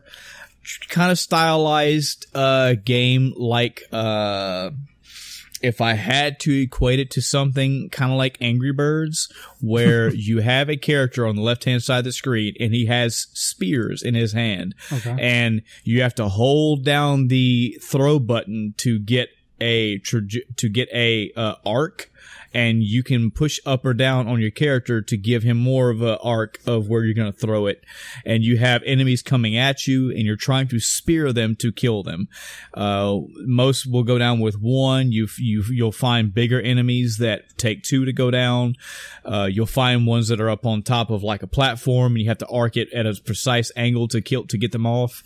It's very stylized. They're trying to go with a like almost a German-ish, maybe a Swedish theme, and they throw a little bit of humor in there. It's for what it is. It's very interesting. I didn't think I was going to be interested in it until about 4 levels later. I realized that it was entertaining. So definitely an out there thing for me to pick, but it was pretty good. I do see Mega Man 11 just sitting there in my my Steam library going, yeah, man, I'm not out yet. I will be one day, but not yet. Odalus, The Dark Call, side-scrolling platformer, slash 'em up almost. The cool thing about this is you can pick, I don't know if this was DLC that maybe it was like a special edition that I bought, but you can pick, this is very, very old school 8-bit NES graphics. But you can pick different skins that you want to play as. And one was, the names for it was like a vampire hunter. And you were clearly playing as the sprite of, very close to the sprite of like Simon Belmont. Yeah, there was one that was like, I think it was like a demon or something. And it looked like, the demon from Demon's Crest. There was one that was a knight. I think it was like Royal Knight or something. And you were playing as the character from Ghouls and Ghosts. Just a little nice little touch. Pretty interesting game. I think you have some shops you can buy items from. There are NPCs that have some dialogue. Might be a little bit of Metroidvania-ish to it, a teeny tiny bit, because I got to an area that was blocked off. I had to go backtrack and go find a key. So, interesting. Pretty cool game. There was another one, Riptail. I don't remember I don't remember too much about Riptail. I don't know why I'm bringing it up, but I think that was a game that I didn't enjoy for one reason or another. I also see Sekiro, Shadows Die Twice, sitting there going, yeah, man, I'm paid. Just, it ain't time yet, man. Stellar Interface, I think that is a shmup game. So, I'll get into that a little more another time.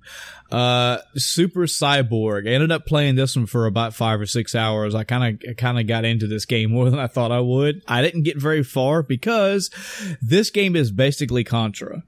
Okay. The difference is you're playing as a robot. They say cyborg, so it might be a cyborg. It's old 8-bit graphics, almost 16-bit almost. But I mean, it's typical stuff, man. You literally start in a jungle area as the first level, and you're going from left to right. You're shooting enemies. You're shooting power-ups out of the sky. There is a machine gun power-up, a spread gun power-up, and electric spark shot power-up. There's rapid fire, one-hit death. The good thing about this is, and I'm telling you, this is all the kids like me ever needed as a kid. Once you clear the area, it saves your progress. So you don't, if you're on level 4 and you die, you don't have to go all the way back to the beginning of the game. Sure. So, I'll make my way through that. I didn't realize how much fun I was going to have with that. But the fact that you progress through the level and it saves your progress once you finally beat a level, for me, was right up my alley. I think that's it for my gaming for this week. Again, I've just been anticipating tomorrow whenever I can start finally playing Spider-Man and see what that game is like. There are other games out there that I'm looking to pre-order that'll be coming up in a couple weeks when I can actually afford to. I know that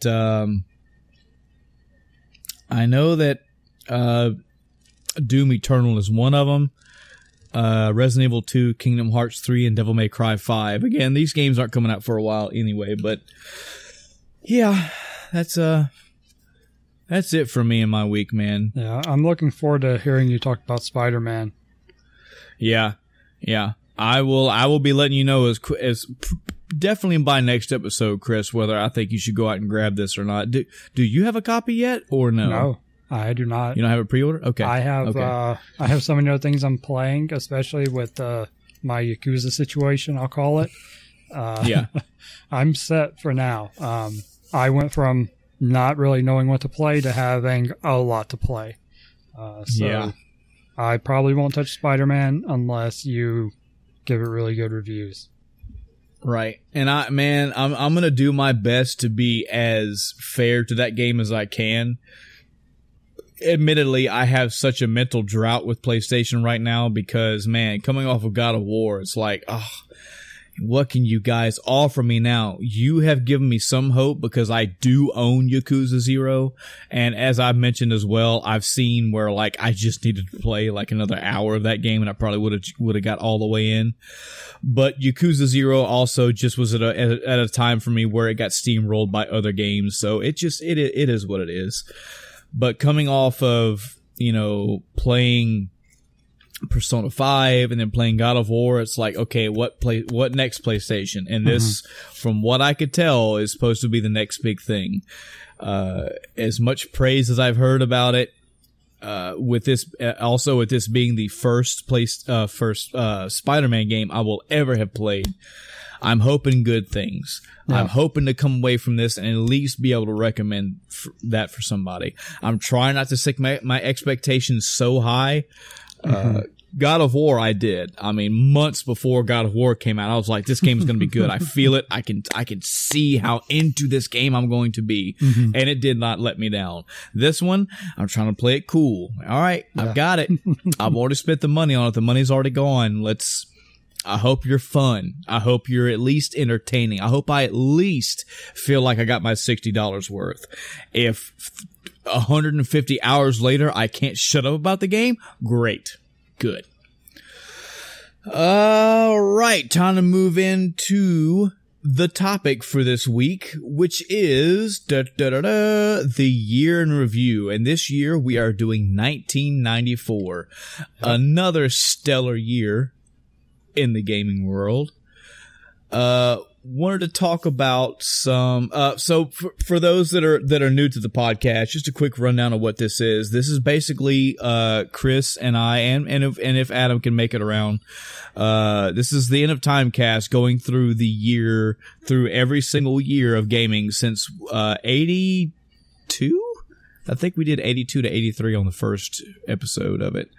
But it's basically, as the title says, it's a year in review, and we're trying to go through these years and pick out highlights, mainly focused around game releases, mainly focused around games that that Chris and I have played, and also games that we just know they're just banner games for that year, or games that are noteworthy about talking about. Mm-hmm. Yeah, 85, 86 was the first year in review episode. Gotcha. So we are, we've been doing this for over a decade worth of episodes. And yeah, we're coming up on one anyways. It's just to go through the year and see what it's like, just to give our opinion on the year in review as far as gaming is concerned.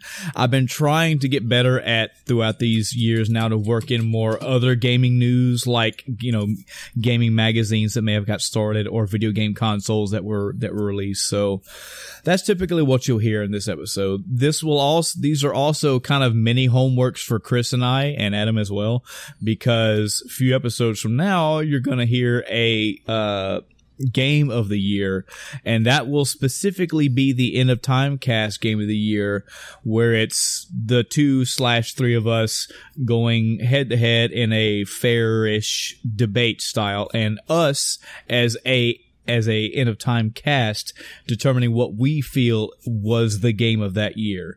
So you'll probably hear some of these titles brought up again a few episodes from now. So to start out with some non-game news that went out this year, some Sega news this year. The Sega Channel was released. I never even got to go to anybody's house that had this. I want to say that I went to a friend's house that may have had this hooked up at one point, but this seemed like it was so far beyond any reach of anybody, especially me, but anybody around me, that this thing came and went, and I was oblivious to it. But it seems the concept was you could hook your Sega Genesis up to the internet via 56K modem and sort of download content and possibly play online with people. Don't know. Never had it. Seemed too high, seemed way too expensive for my taste. Oh, yeah. So feel free to jump on YouTube and find any YouTube channel videos out there. I'm sure there's in-depth reviews of the highs and the lows. I unfortunately I've seen it in magazine articles. That's about the best I can tell you about it. Sega Nomad was released this year, which, I mean, come on, Chris, let's just be real here. The Sega Nomad was basically a portable Sega Genesis. That's exactly what it was. That's all it ever was. It was literally a humongous controller with a battery pack that took 6 AA batteries. Jesus. And died rather quickly. Yes. I owned one. I played the hell out of that thing. Sometimes I would play it more than my actual Genesis. Because I would just walk around the house, go sit on the stairs and play or something. Man, and did you use rechargeable batteries, or you just batteries? I did both. I did eventually get rechargeables. Yeah. But, yeah, I actually don't know where the battery pack is for my Nomad now, which sucks. That's another piece of advice for all you guys and gals out there. If you don't already do this, invest in a battery recharger and rechargeable batteries. Because I have one. I have an Energizer recharger box. It's kind of a big one that can hold lots of batteries at a time. But I have in this house probably somewhere in the neighborhood of 40 or 50 AA batteries, and probably about half of that of AAA. And I haven't bought new batteries in 6 years. So, just a heads up for you. It's all for all your equipment. But yeah, I could see rechargeable batteries being a big help in the Nomad, but God, man, those 6 AA's and they go out in no time. It's crazy. But hey, you get a portable Sega Genesis. So yeah, and this was so much a portable console, you could plug a controller into it. Yep. I think you could actually do. Could you do 2, or was it just 2-player? I don't know. I don't remember. That'd be something. I would hope so. Imagine like you like holding the Nomad but at an angle with me with a controller playing as player 2. Like, well, hey, you're in the car on a car ride. Sure. Shit, yeah. The Sega Saturn was released this year in Japan. I'm trying to do a better job of taking notes of that as well. Sega Saturn is another one of those consoles that came and went. I feel didn't do nearly as well as the Sega Dreamcast. Which is I didn't get an odd thing to say. Yeah, I didn't actually go through any homework to this Sega Saturn just yet. I didn't look at the game list and all that, but I remember, maybe it's just because I owned one, but I remember Dreamcast being, I want to say, more popular than the Sega Saturn. Either way, both of them came and they went in their own respects. The Neo Geo CD came out for home consoles, so an SNK thing coming out on the home network is very good. The Sony PlayStation was released this year in Japan, but it was released this year. Big moment. The Super Game Boy adapter was released this year. That's fucking cool. For those that don't know, that is an adapter for your Super Nintendo that lets you put Game Boy cartridges into it so you can play your Game Boy games on your Super Nintendo. They've been known to do this for generations now, and it's something that I wish they would continue with and build upon. The Super Game Boy was also cool because you could pick different borders for the games, you could pick different color schemes, stuff like that. The Atari Lynx was discontinued this year. I never had an Atari Lynx, so this was another one of those consoles that just kind of went around me. This is something that happened through a lot of my life. Like, I say that I'm a third generation gamer. I say that's where I started, even though I had an Atari, a second generation console. But I didn't realize until probably well after my high school years, this is how shut in I was and unknowledgeable I was about the gaming world, that I had heard of the Atari 2600. I heard of ColecoVision, and I think that was about it. I didn't know all the other Atari-style consoles that existed in that second generation. Same thing here with the Atari Lynx. Like, I never even heard of a fucking Atari Lynx before. I've heard of an Atari Jaguar, but these are two separate things. It's amazing the amount of consoles, legitimate first-party consoles that exist in the world, you know? The Neversoft company was started this year. For those that don't know that name, just think Tony Hawk Games and Guitar Hero Games. That's the company that is known for those titles. And a pretty big one here, Silicon and Synapse was renamed to Blizzard Entertainment. Woof. What a company. No idea. That I didn't know that either. I didn't know that. I've always known them as Blizzard, so all right. Well, on to the games. Starting with the A's, we have Alien vs. Predator. This was arcade release. I personally never played the arcade release. I played the Super Nintendo port of this game, which was just fine for me. And it is a side-scrolling beat-em-up style game where you play as the Predator. I don't remember if you get to select a style for the Predator. I think you could, but I could be wrong there. I also can't recall if it was two-player. I want to say it was, because especially with this being an arcade title, but it's more Predator versus Aliens in gameplay because you play as the Predator, side-scrolling. There's all kind of different alien variants that come across the screen. Of course, eventually you fight a queen, yada yada. But for what it was, very enjoyable. If you want to play as a Predator, this is one of those few games that did a pretty good job of letting you do that. Let's talk about Balls, Chris.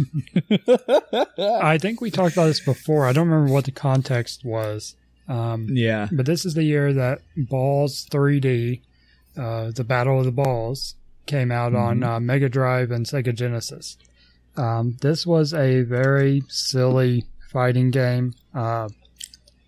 as the name implies, your characters are made up of little spheres, of little balls. Mm-hmm.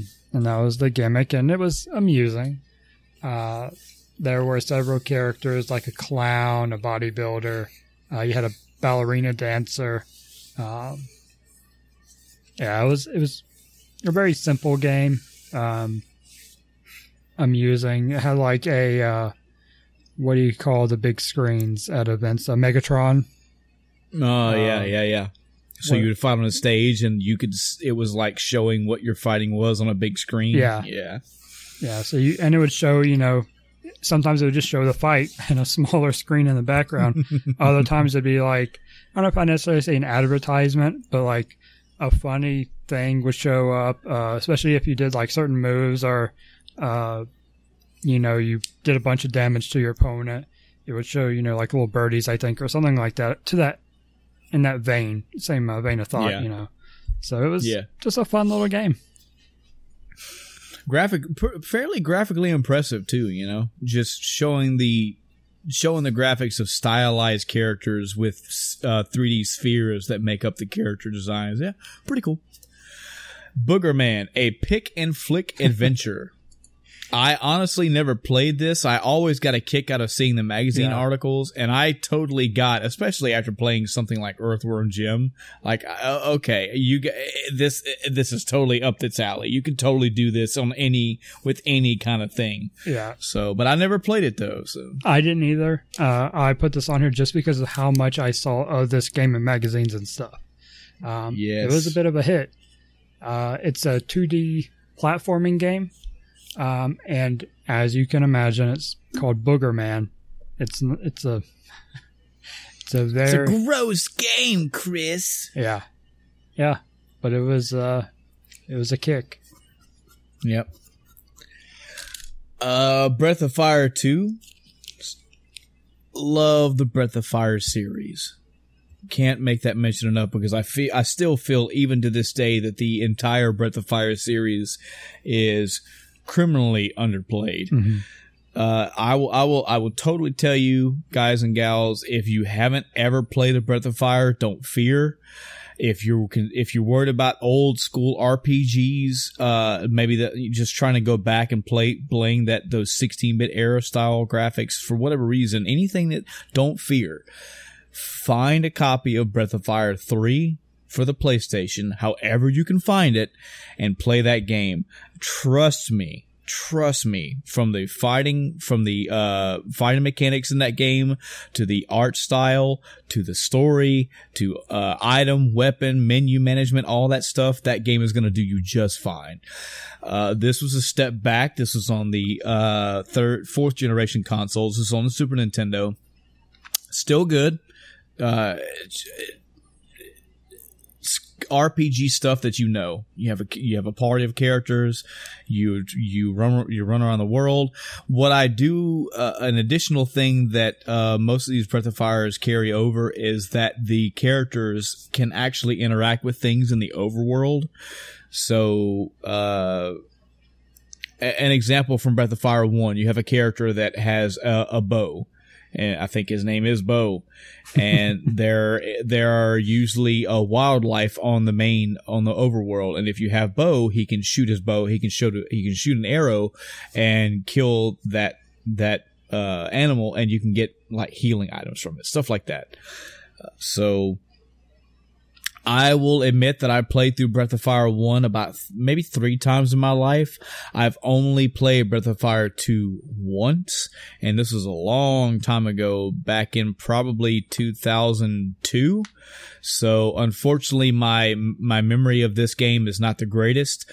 One thing that I'm hoping I get this right, because I never want to do Breath of Fire any injustice.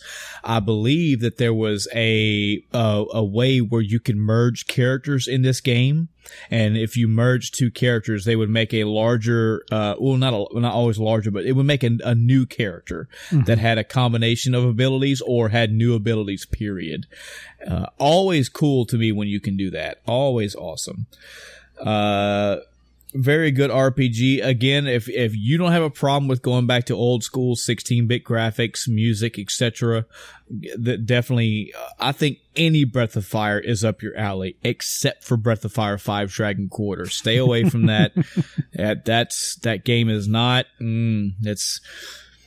I think if you do not have any experience with the Breath of Fire series and you start with Breath of Fire 5 because you feel it's the newest one, you may or may not like that game. But when you play any other Breath of Fire, you're going to look at Breath of Fire 5 Dragon Quarter and go, what the fuck was this? Like, this is, what is this? That's how I feel about it.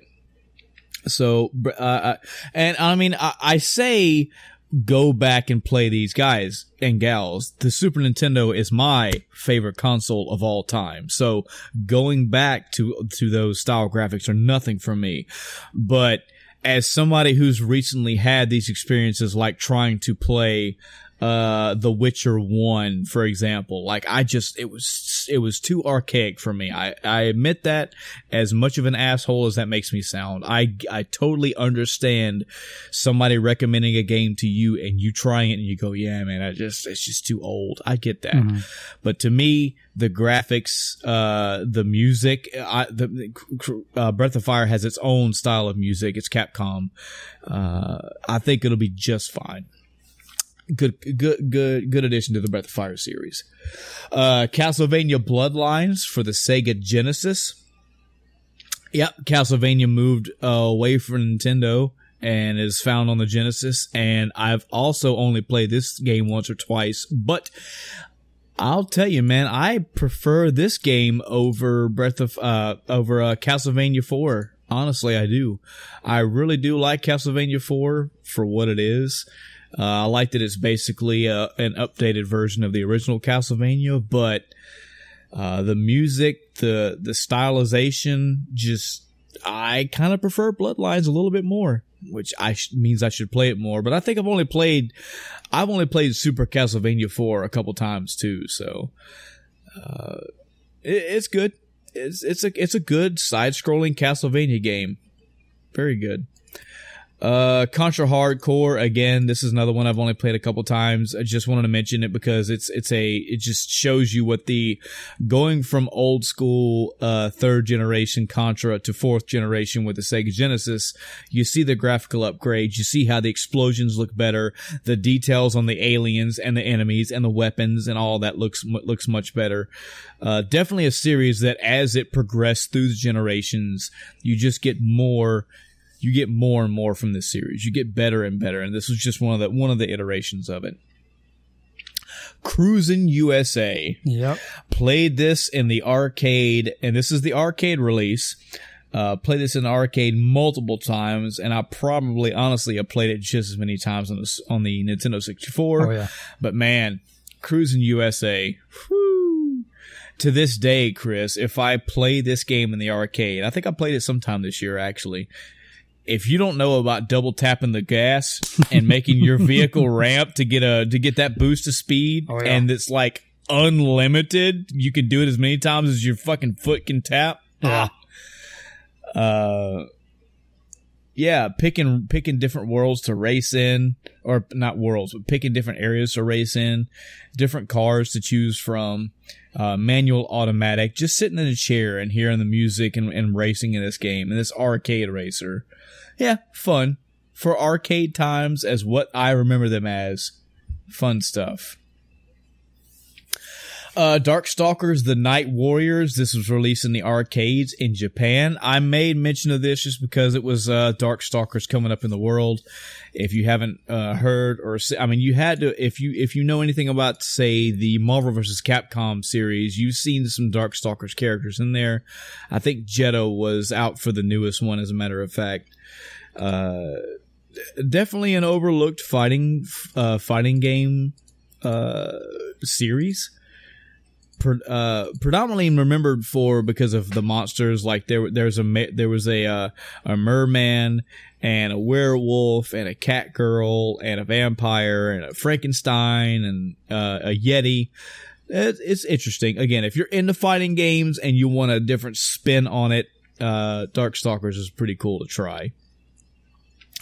Demon's Crest for the Super Nintendo. Chris, I'll totally admit, man, I haven't personally played this. This is one of those content creator things because I remember the Game Grumps playing through this. And I had seen ads for Demon's Crest all the time as a kid. I never got it, and I've yet to get around to playing it myself. But the graphics, the music, oh man, side-scrolling, platforming, bit of a flying. I think the main character is a red devil that can fly. I think the red devil is a character from the Ghosts and Goblins series too. Maybe the same type, may not be. I don't know. Either way, pretty cool side-scrolling game. Disney's Aladdin for the Sega Genesis. Mm-hmm. Here's a great debate, Chris. Which one's better, Genesis or Super Nintendo? Oh, jeez. I think I talked about it when we were talking about the Super Nintendo one before, that I don't think I ever saw the Super Nintendo one. I've only seen the Genesis one. Yeah. We talked about before the casino that had the arcade, and it was basically like a daycare thing. Mm-hmm. And that's where I played this game. I never owned it. This isn't one that Andy had, I don't think. So I literally only played it there. I've seen it speedrun, but yeah. I used to play this at one of my parents' friends. Their kids had a Sega Genesis and a Super Nintendo, and of all the games they had, I remember 3 distinctly that I would bounce back and forth through playing. One was Mortal Kombat 1. One was Disney's Aladdin for the Genesis, and the other one was Mario Paint. So, what a crazy bunch of games to bounce around. Like, man, I'm gonna fucking decapitate somebody. No, now I'm just gonna make little music notes. Do these meow, meow, meow, meow. Yeah, that's what I feel like doing. gotta have balance.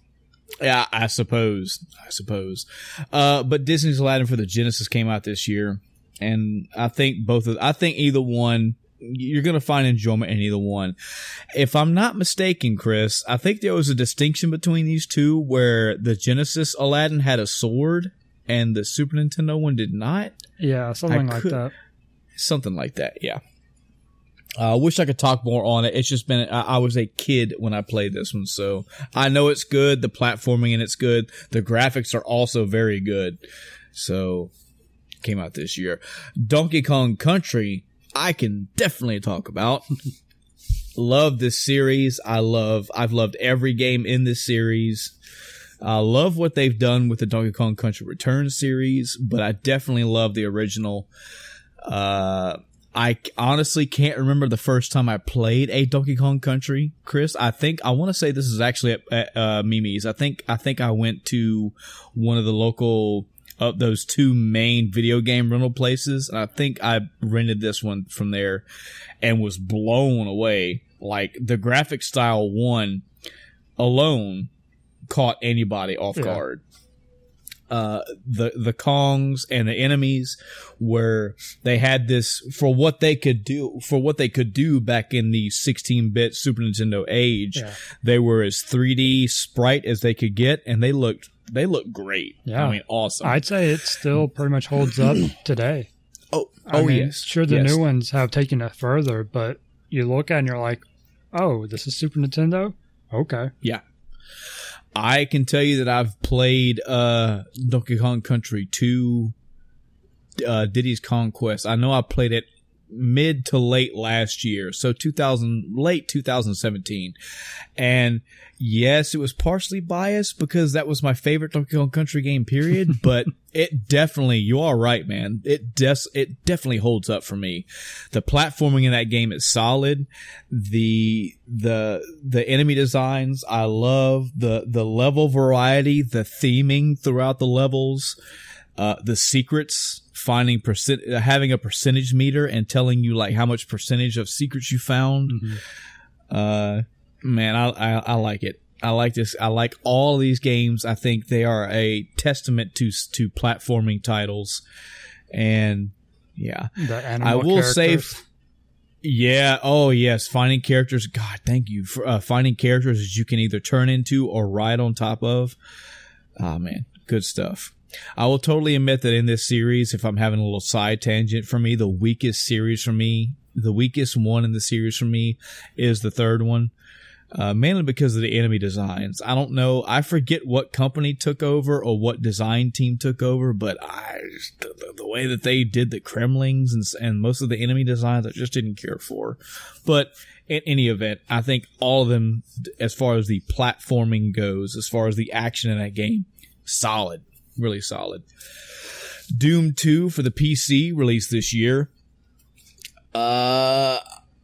I only played Doom 2 on the PlayStation, so I mean, I don't think I've ever played the original PC Doom, but this was a sequel to the first Doom ever, and more fucking demon killing, imp shooting, hell fun going on. So yeah, I just don't felt think like I've it should ever be. touched it. Yeah. I know that over time there were compilations. I think there was like Doom 2, Final Doom. I think those are the three main ones that I remember. But I mean, it's all those games. They're all in their own little nice little package. What else? Earthbound in Japan. Earthbound released in Japan this year. I gotta say, man, I got kind of I feel like the world is telling me that Earthbound is a great game. Yeah. But I have played through that game and beat it when I was in high school and didn't remember much about it.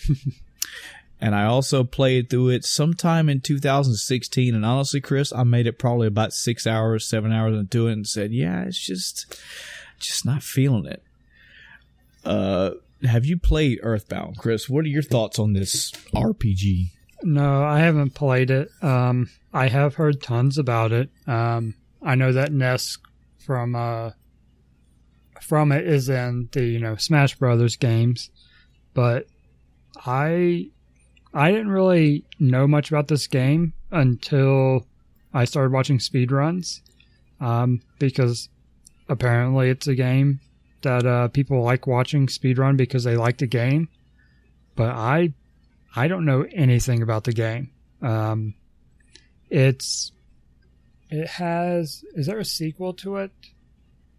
Or no, it was a sequel. It's the second game in the Mother series. So it's actually Mother 2, which I have no idea anything about. But a lot of people are asking for another game in the series. Mm-hmm. Yeah, no clue. This game, this is something that I honestly watch this from afar, and I cheer on the audience. I cheer on the people without being able to actually join in their fever pitch love. I mean, this game has this Mother series has a rabid fan base, and I like that. I'm all about a group of people that passionately love these games. But I, unfortunately, with this series, I have to watch it from afar, because this RPG does not blow my mind. I can see its appeal. I can see the charm that other people are seeing. I can point out the distinct nature of the game and see that admit and understand that there are people that like this style. Me, it was ho-hum. And I like some of the things about it. Example, when you're in a battle in this game, when you're in a fight, when a character kills you, knocks you down, whatever term they put to it, mm-hmm. Your hit points basically start counting down. Your hit points are always on a little turn wheel. So if you're at 75 hit points and you're fighting a boss, and that boss does a critical and bam, hits you for 97 hit points, you don't just go 0 dead. Your hit points start ticking down. pretty quick, but they start rolling down 98 or 88, 87, 86, 85, 84, all the way down. If you happen to do, I think it's a cure. I think if you just cure them instead of just reviving them, if you catch it before they get all the way down, you can basically keep them in the fight. That's pretty cool. Yeah. A little mechanic like that I can enjoy. There's so much charm that other people love about this game that me, it's just whatever. This is really, they try to really set this game in like a more realistic-ish, modern-ish, setting. And again, we're talking like, 8 and 16-bit graphics here. It's not going to blow your mind with Grand Theft Auto 5 graphics, but they used, it's kids that are playing through this game, that are playing through this adventure, and they're dealing with aliens, they're dealing with real life problems, yada yada. And again, I could just go on about this, but I feel like I'm just doing it more of a disservice. Sure. Just for the fans out there that love this game and this series, hats off to you. Keep signing your petitions, keep banging on Nintendo's door, get your games made. And I'm happy for you when another mother game gets announced. But for me, I'm just cheering you on. It's the best I can do for you. Earthworm Jim multi-platform release. Man, another game that's just like, what is this? And then you play it and you have a damn good time. So Earthworm Jim has a wacky little story where a spacesuit falls from space, lands on an earthworm. Earthworm gets superpowers. Now he walks around bipedal, shoots weapons. The body can pull Jim out and swing Jim like he's a whip. You can whip enemies. You can use his head to grapple on the hooks and swing around. There's one of his arch enemies is a crow that apparently also had a suit, and his name is Psycrow. There's a dog that's a puppy. He's just a harmless little puppy. But if he gets too much damage, he turns into this ferocious freaking dog that'll maul you and kill you. Oh man, okay. Again, I mentioned this before in another episode, but I'm that asshole that when you tell me that's just a bunch of random shit thrown together, that's supposed to be cool, I yawn at that stuff. Well, Earthworm Jim did random wacky shit before that random wacky shit was a thing. Yeah. I don't remember this wacky zany shit from when I was a kid. And the more you progress through this game, the more crazy shit they throw at you. And it's so out of nowhere.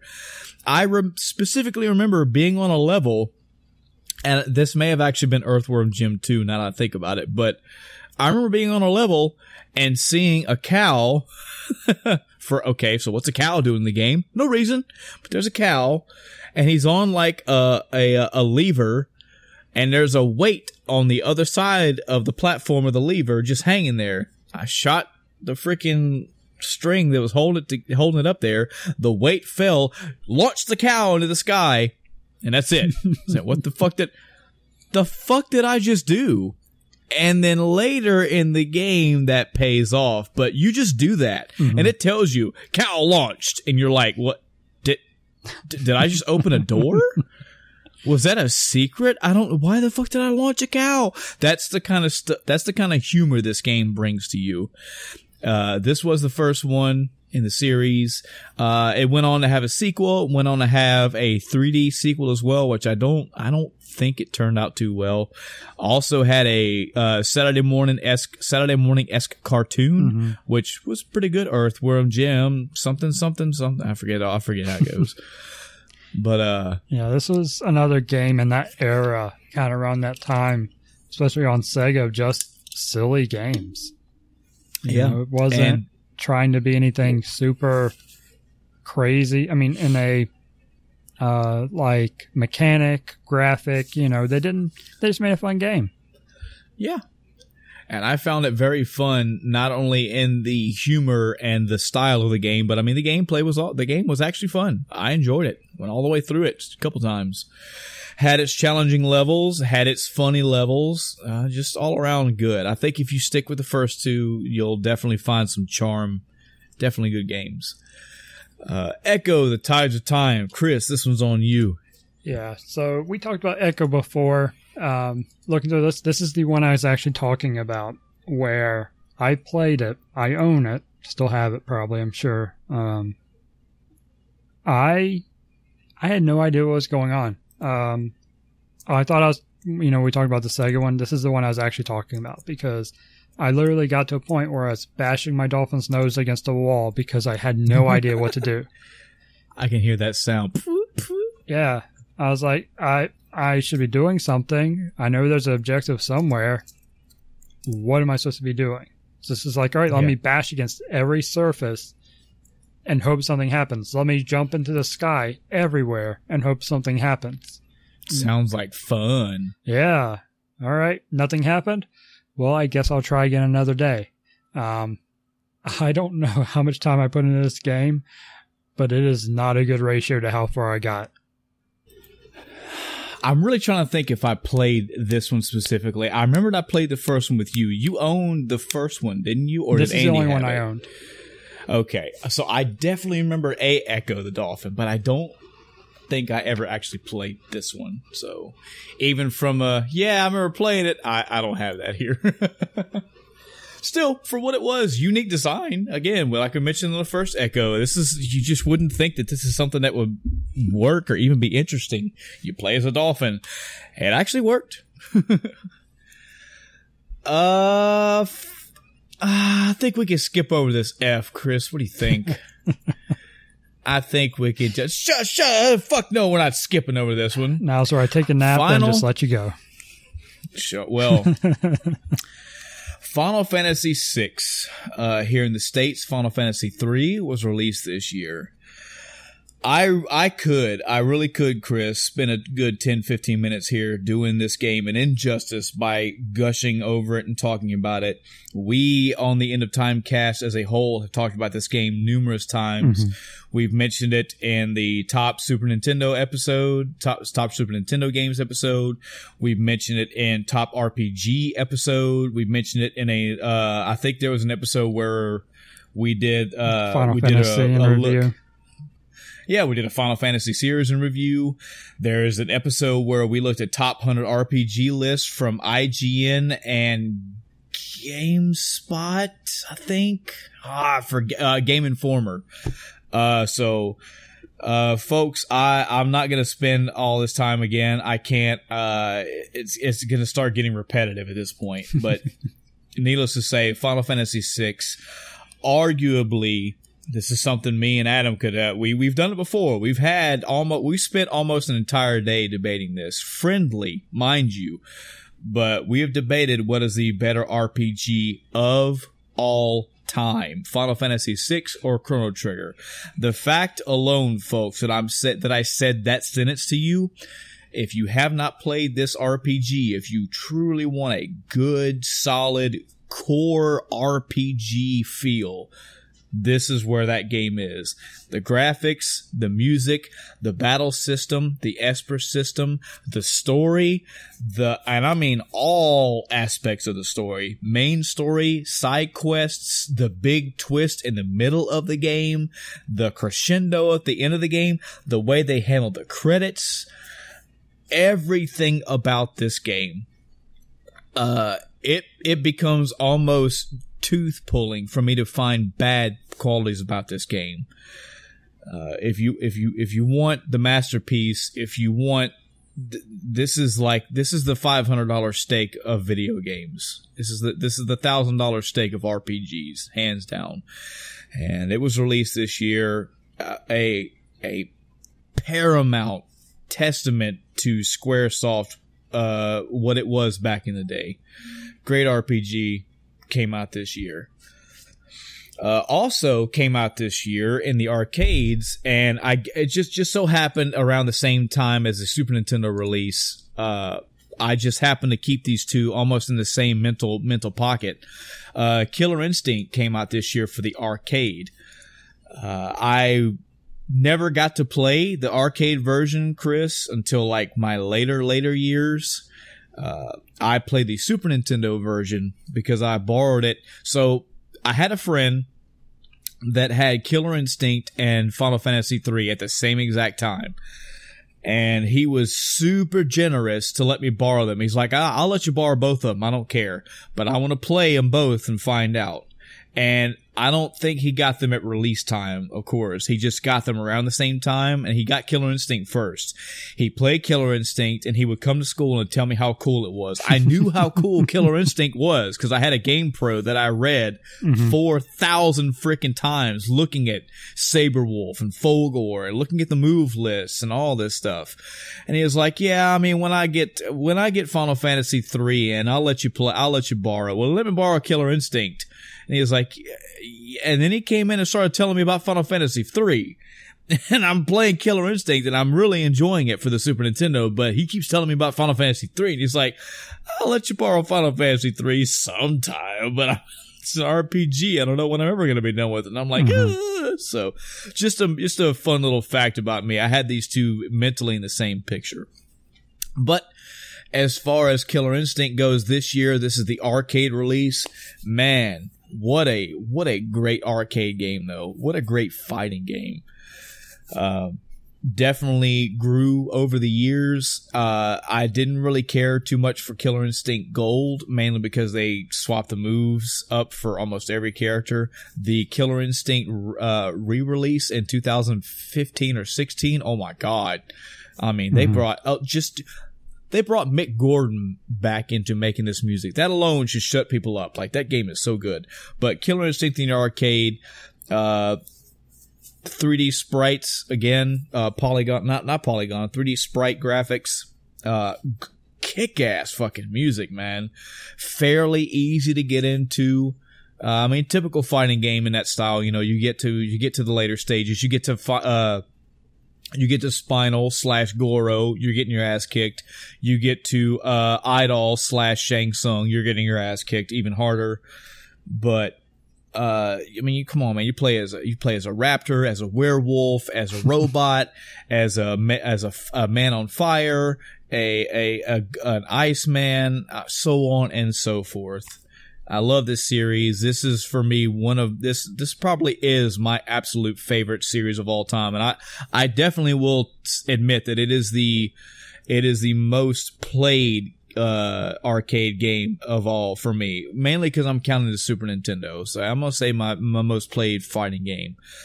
Eventually, over time, I actually bought the Killer Instinct Super Nintendo game off that guy, and I played it, man, way too much. I played this game so much that I kept progressing up through the difficulties, and I beat it even on the highest difficulty. Now, I know for most fighting game people out there, they're like, that's like baby steps. You gotta do that. But for me, who, you know, is not a master at fighting games, that was a big deal. So, definitely good game. Arcade or Super Nintendo. I mean, again, if all you had was Super Nintendo, it's fine, but come on, man. You buy the Super Nintendo version, they give you the Killer Cuts music CD with it. Oh, love it. Love it. Kirby's Dream Course. This is another game that I never personally played, but I've watched the Game Grumps play it. I think some fans actually have a Grumps Dream Course made. It was like a mod made specifically for those guys. I never played this game. I'll totally admit that, but it's a Kirby game and just shows you more ways that Kirby was branching off. It's now basically a mini golf style game. Pretty fun, pretty interesting. Lunar Eternal Blue. Yep.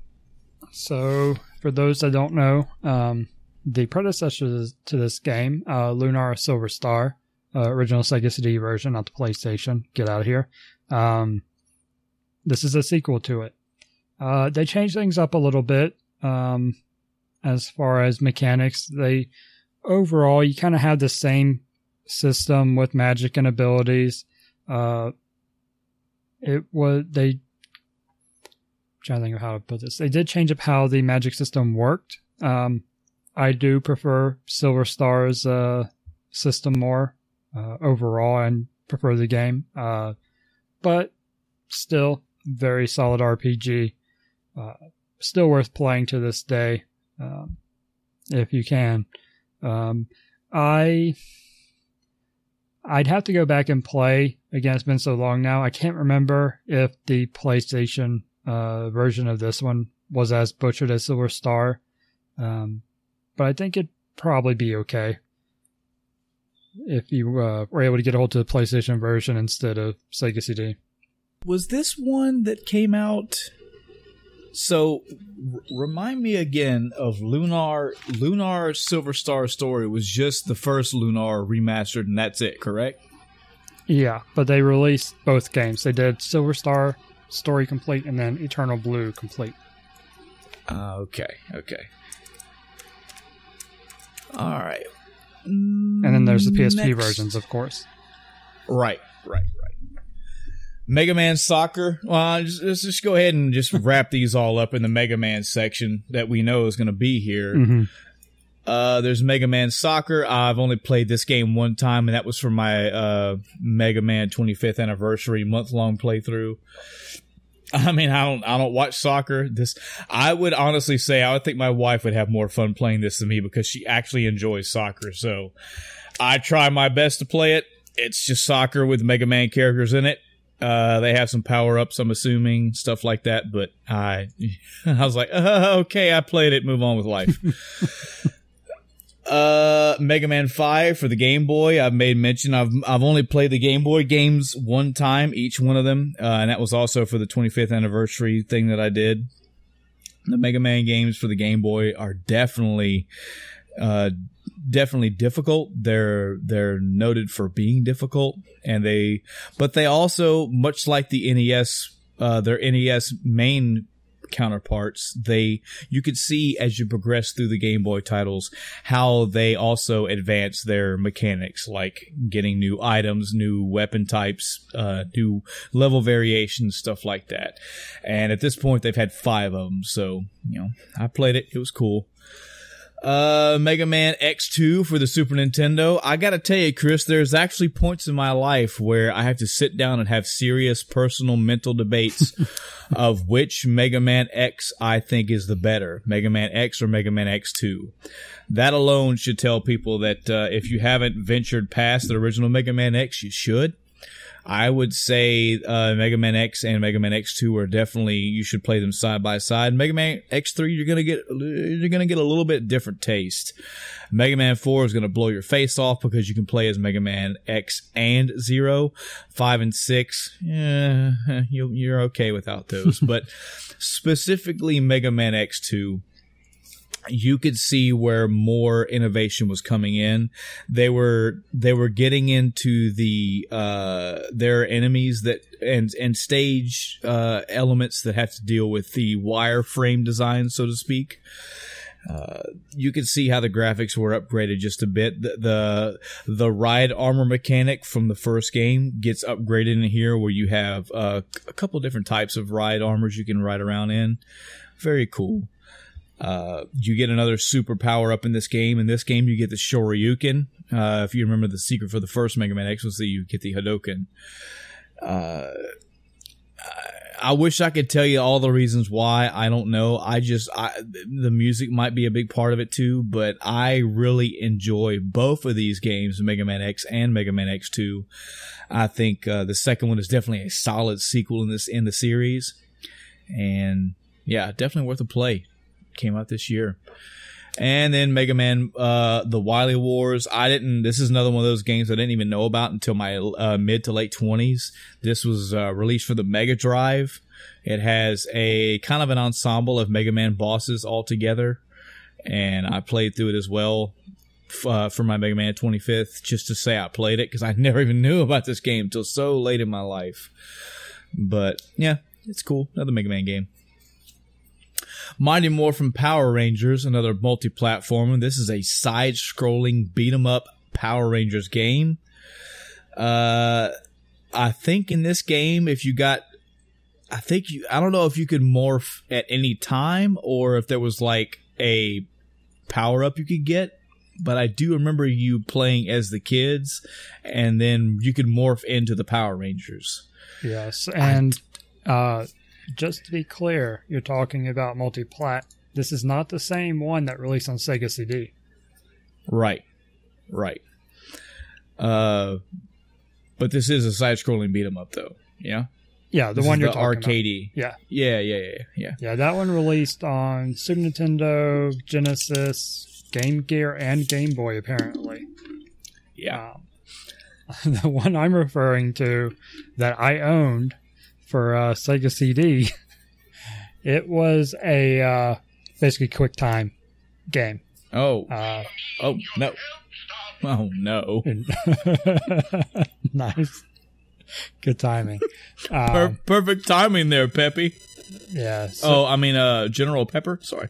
So the Sega CD one was basically like essentially FMV. It was footage from episodes of the TV show. And you had QuickTime events that determined whether your attacks were successful or not. So like you'd go to attack enemies or whatnot, and you'd have to press the button in time. If you did it, then you hit the enemy and you progressed. But if not, it'd cut to a scene of like your ranger getting knocked over and stuff and falling on the ground, and you had to go back and retry. It was terrible.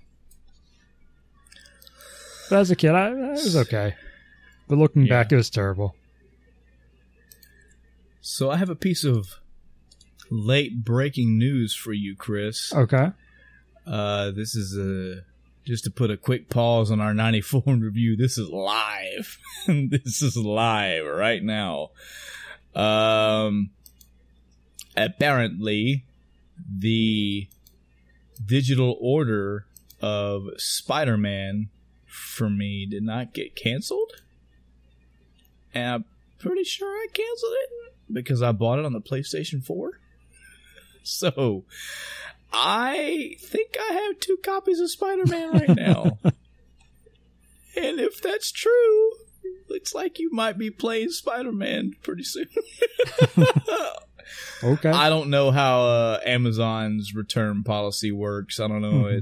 The game is not even freaking released yet, so I don't know why I'd even be charged for it yet, but like I told you, man, I seem to be having way too many issues with pre-orders and all that shit, and this is yet another one. Like, I could have swore I canceled every pre-order I could find, and I went and purchased the actual one for the PlayStation from the PlayStation Store, but it's got a text saying, "Hey, man, you just been charged, bruh."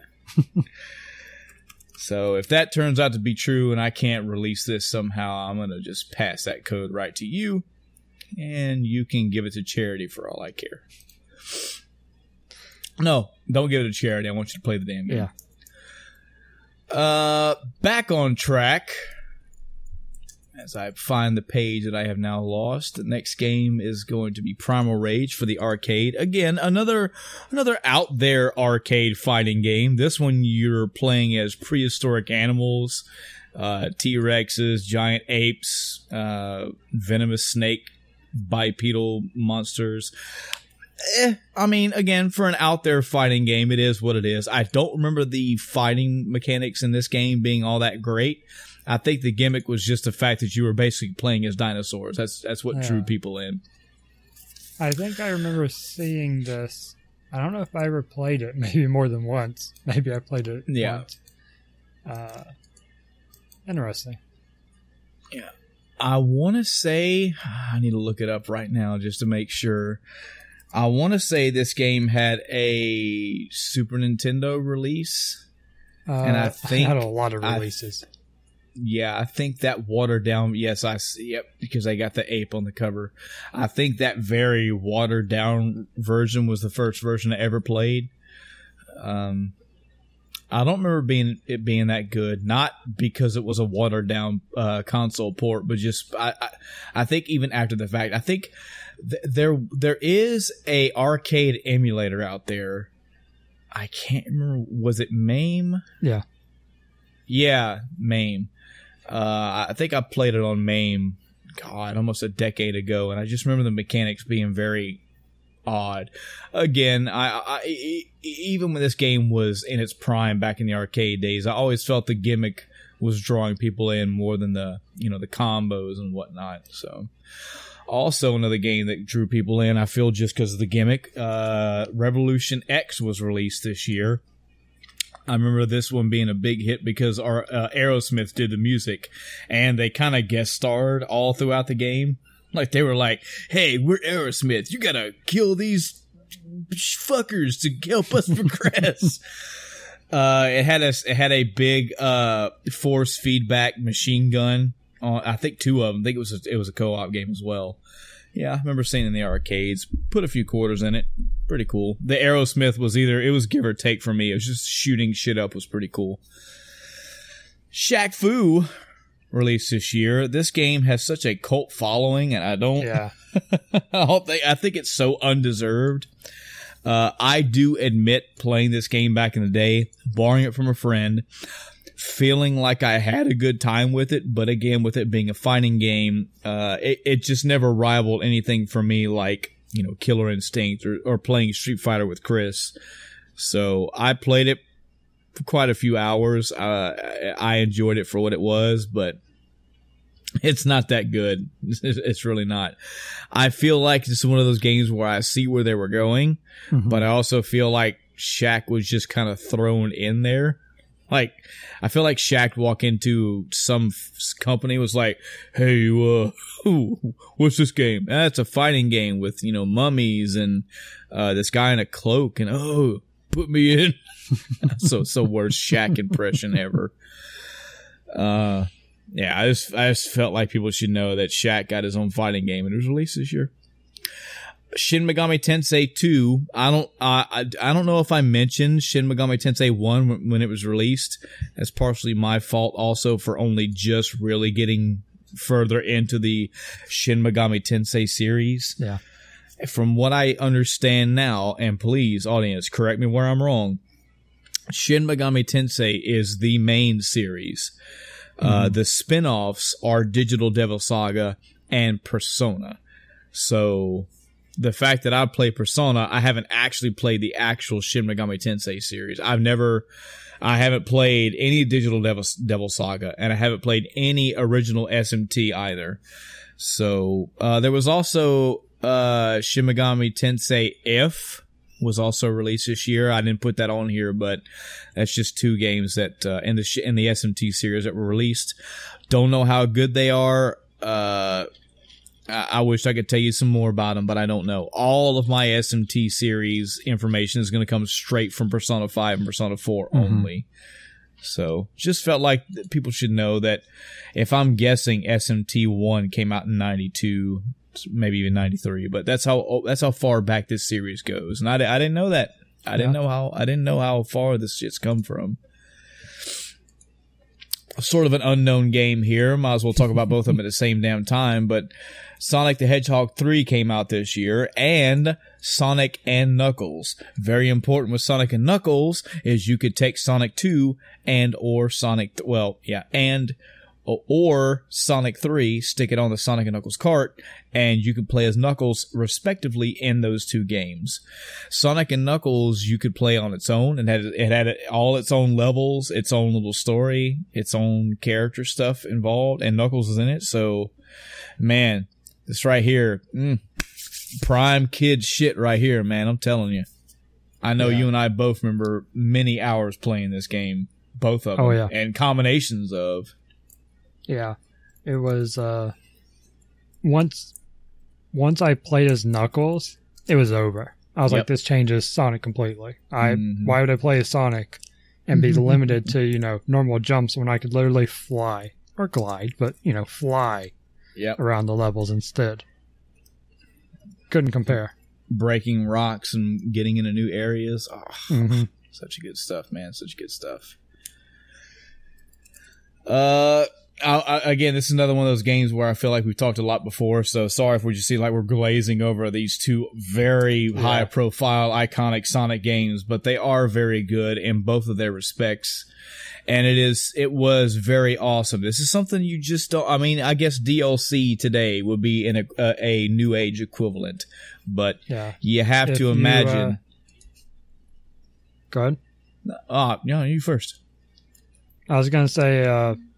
For our audience, if you want to hear us talk about this more, I'm pretty sure episode 23, the top 10 Genesis games, is where it is mentioned. Oh, yeah. But yeah, just the general idea of having a main game and then having another game coming after it where you play as a whole different character and basically his own game.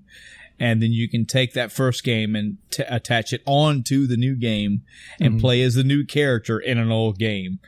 And you could definitely see in Sonic 3 as well that this was going to happen that way. I mean, there were obviously giant rocks built into the level that you couldn't do anything less with unless you were Knuckles. Like, I like that. It's so fucking cool, man. Great time to be alive back in those days. 2 games that, again, these are on my radar to play. I haven't personally played them. I remember watching reviews of them back in the day. I think the Happy Video Game Nerd was one of the first ones that introduced me to these two. Had seen several articles about them in magazines. Had seen like screenshots and map overlays and all that, but never played it yet. And I will one day because it is a platformer. Sparkster for the Super Nintendo and Sparkster Rocket Knight Adventures 2 for the Genesis. I think these are both sequels. I think Rocket Knight Adventures is the original game, and Sparkster is the sequel, basically. I haven't played any of these, not even the remake. I heard the remake was really good as well. But the mechanic in these is that he has a rocket, and you can use the rocket to propel you around the level. You have a meter with it's basically a fuel meter. So you can propel yourself in a direction or two until the fuel runs out. So it adds more mobility to the level. Very interesting level designs, boss designs, etc., etc.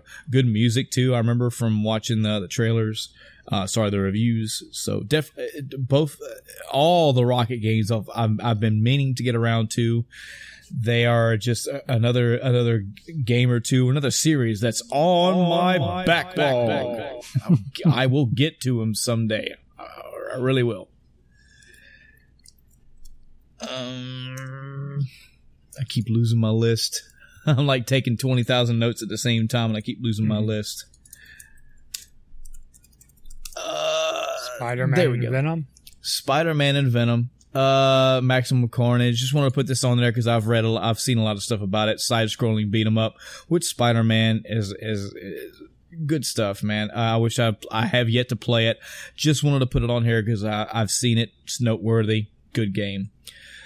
Streets of Rage 3, Chris. Yeah, so we talked about these before a little bit. I think it was Adam who said that 2 was the best out of the series. He's wrong. 3's better. It's a side-scrolling beat 'em up. Yeah, well, he's not here to defend himself, you know. Chris just flat out wrong. I mean, it is what it is. Yeah. I actually, when I heard that, I was like, oh, really? Interesting. You know, and I'd only played 3, so fair enough. I played 1, 2, and 3. Again, all for at least, I think, like an hour to 2 hours each. And I had the most fun on 3. 3 is the most mechanically solid one, I think, and is actually playable. You don't feel like you have to die against the boss to beat him. Yeah. It's an odd way of doing it. But just focusing on Streets of Rage 3, as I've said, it's a huge improvement over the previous ones. Side-scrolling beat 'em up. You have 3 to 4 characters. I think it's 4 if you count the secret ones that you can choose from. The levels are, I mean, they're side-scrolling levels. There's not much to really expect from there. You know, it's not a Battletoads with changing the level up on you every time. It's just a side-scrolling beat 'em up. Yeah, it's a solid game. And only quiet because I haven't played any of the Streets of Rages. I feel ashamed. I should get around to them, but see my last game or see my Sparkster games for more information on. Yeah, and if you want to play them, on Steam you can get it's like Sega Master Collection or something like that. It has like 60 Sega Genesis games. and it has all Wow. 3 of the Streets of Rage in it. So, Nice. I mean, it's not hard to play. There is. I'm going to pull up my Steam real quick. There is I want to say it's a Sega. I have a Sega Mega Drive Classics and Sega Genesis Classics game. Yeah. Might be That's in it. that. Oh yeah. So now I have no excuse. Now I just need I just need to do it. Yep. Do your homework. All right. Well, tell you what, Streets of Rage games. Take a fucking ticket and get in line. That's all I can tell you. Stunt Race FX. This is a racing game that I borrowed from a friend back in high school. It has that those Polygon Star Fox-esque graphics for what it was. I enjoyed it. Unique little cutesy character car designs. I don't know why. It could have been just happened to be another game that somebody let me borrow, and I had nothing else to play, and I played this game a lot, and I remember playing it, and I figured I'd give it a good shout out here. Because obviously the bigger shout out goes to Super Metroid, which is the next game on this list. As I mentioned before in this very episode, Yep. Pinnacle, high point, textbook example of a Metroidvania style gameplay that is known to this day. Again, I know that there's an audience out there that hates the term Metroidvania for various reasons. I really don't care. I use it because when you say that, people know what you're talking about. Mm-hmm. Instead of having to say, you go through a level, you come to a door, you can't get through the door, you backtrack, you get to a ledge you can't jump on, you go to another area, you find a key to get to the door. Yeah. Instead of saying all that, when you say Metroidvania, you understand what you're getting through. You're getting, level traversal, large maps that are blocked off and require some backtracking, some intuitive puzzling, maybe, some, platforming, maneuverability, bosses to kill, power-ups to pick up, all that. First, really, really good ones right here. Admittedly, Metroid for the Nintendo did the same thing. Arguably, Metroid 2 Samus Returns for the Game Boy also did it. And there are several games in and around this series. But this game right here is great. This is another hallmark, platinum-style Nintendo game for the Super Nintendo. Still my favorite console of all time. One thing that this game does really well that so many games try to do differently, and I mentioned this with Iconoclast as well, is that this is a game that didn't require a lot of dialogue. It didn't require a ton of story. It told its story fairly subtly and still told it very well. And that's what that dark, we'll say isolationist atmosphere is what sells me on this. It's kind of the same way, kind of the same feeling that I get with Hollow Knight, excuse me. Kind of the aspect that I like to get from all these games is that you're stuck in these large worlds and you have to figure out how to survive and get through.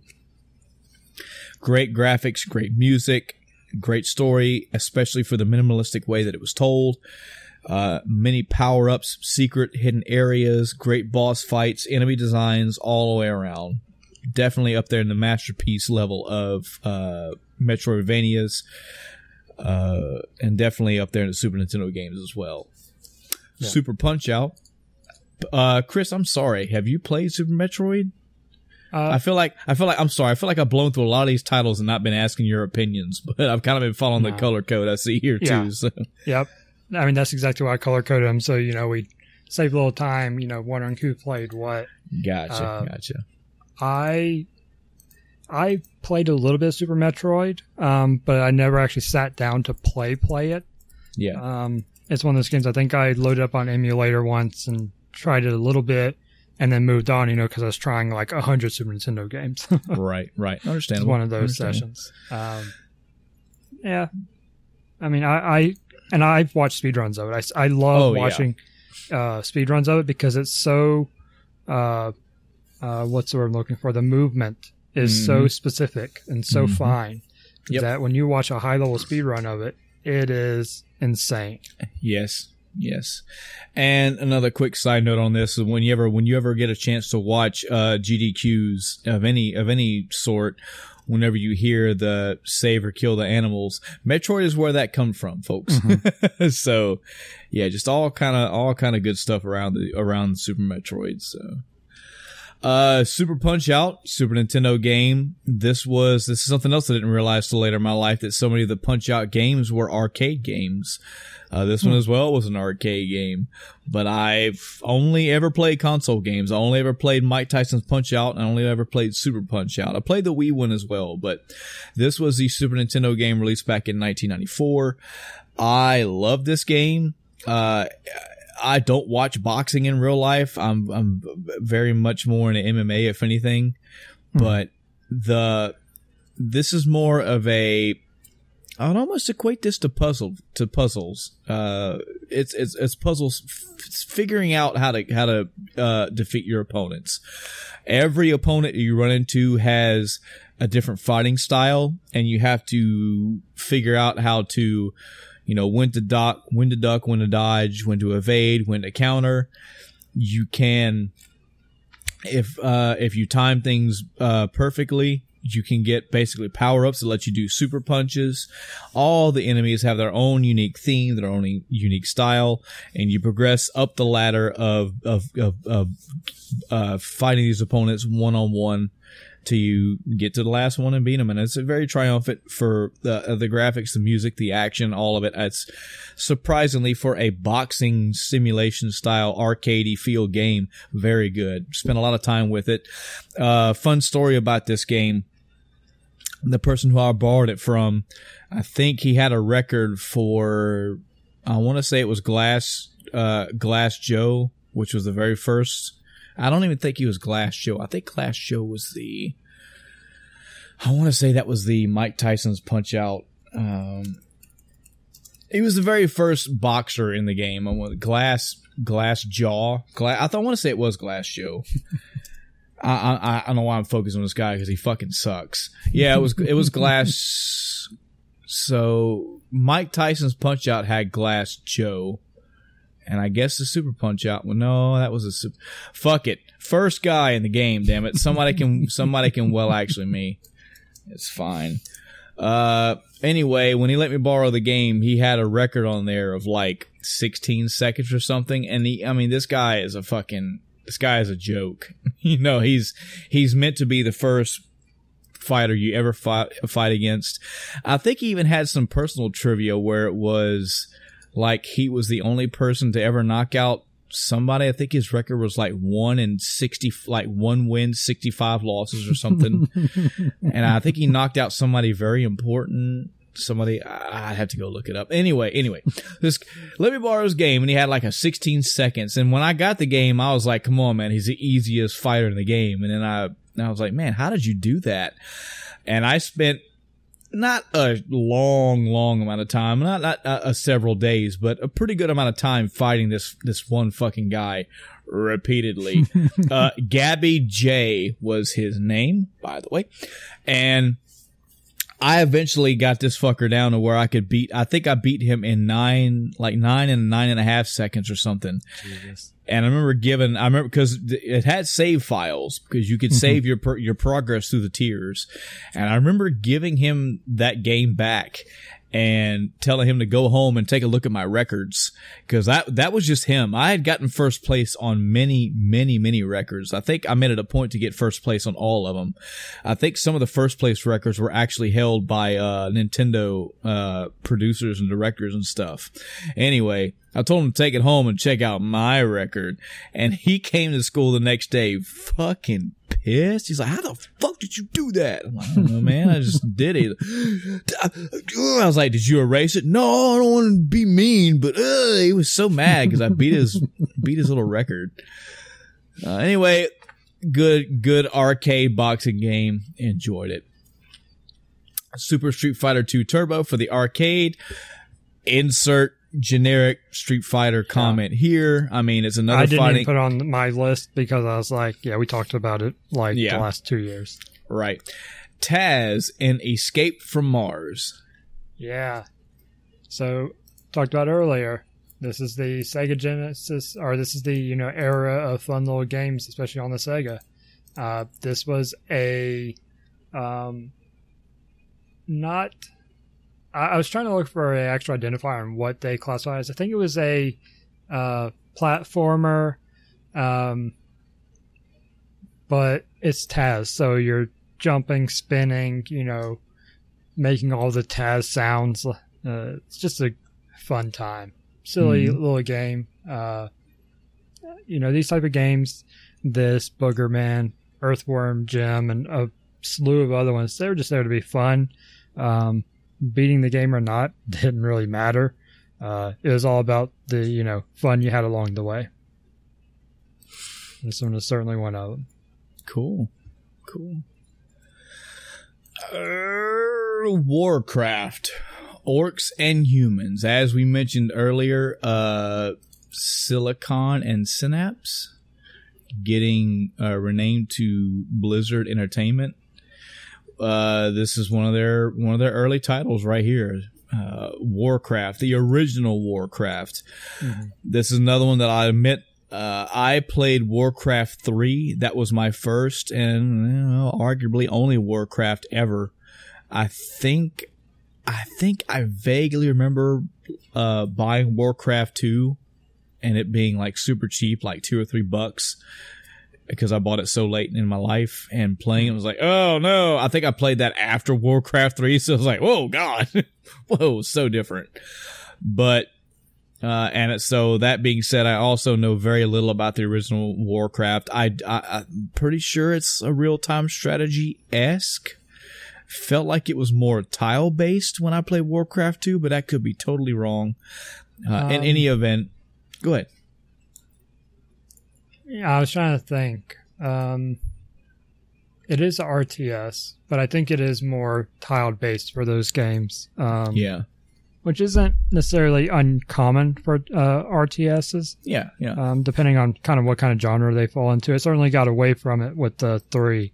Yeah. But this one at least looks like that. I never played it. I only played 3 as well. It's the start of an empire. Yeah. It's, again, just pretty jarring for me going from Warcraft 3 back to Warcraft 2. This is, again, more to my argument of I could understand going back a generation or going back to an older game and just being like, oh, I just couldn't do it. This was understandable because this is one of the earlier versions that happened to me. I went from Warcraft 3 to Warcraft 2 and was like, so... Yeah, and this was, I think Warcraft 1 and Warcraft 2 were around the same graphic style, the same kind of engine and all that. So, in any event, from what I understand, from what I gather from World of Warcraft aficionados, is that Blizzard's been pretty good about putting Warcraft 1 and Warcraft 2 lore into World of Warcraft. So again, I think that's totally awesome. Final Fantasy 14 does this as well. They're very good about incorporating entire games into basically expansions. So good stuff, man. Good stuff. Yeah. Speaking of going back, you kind of skipped a couple. Did I? Oh, yeah. Jesus. Oh, why did I do that? Why did I do that? I don't know why I did that. I think you were just focusing on the green. I think so, yeah. Teenage Mutant Ninja Turtles Tournament Fighters. This is multi-plat and kind of, sort of. I think it has a Mega Drive version and a NES version. Such a weird combo right there, but I only play the SNES version. Come on, man. It's a fighting game with Ninja Turtles in it. Of course, I'm all over that shit. You could also play it. I think you could fight and play as a Shredder. They all kind of 80s Turtles cartoon characters are in here, and a couple of original characters as well. Man, I've played this game more than I ever should have. I love the music. I love the characters. I love so much about this. It's not the greatest fighting game in the world, and that's okay. Just the charm of this game always appealed to me. That Super Nintendo music, I can still hear most of it in my head. I have some of the characters' sound effects on my phone as text message notifications. You might have heard it on some of these episodes going by, but was never the greatest at it. As I've never been great at any fighting game, but just the fact that it was a fighting game with the Ninja Turtles and the stylized way they did this game, I enjoyed it. Put lots of hours into this game and still enjoy it to this day. So this is interesting. I'm looking at the wiki page for it. Yeah, the layout for And- this wiki page was definitely odd, but Yeah, but what really caught me is that the SNES version released in 93, but the Nintendo version released in 94. huh. It's not often you see a game back-ported, Mm-hmm. for lack of a better word. It's very odd. Very. More breaking news, Chris. Yeah, apparently I'm just kind of stuck with this. Looks like you'll be getting a PlayStation 4 code here pretty soon there, bruh. Alright. Looks like you have no choice. You will be playing Spider-Man. And I wish I could give it to you now so you could start pre-downloading, but they're going to email me the code when the game actually drops. Yeah. So, cool. For you. Yeah.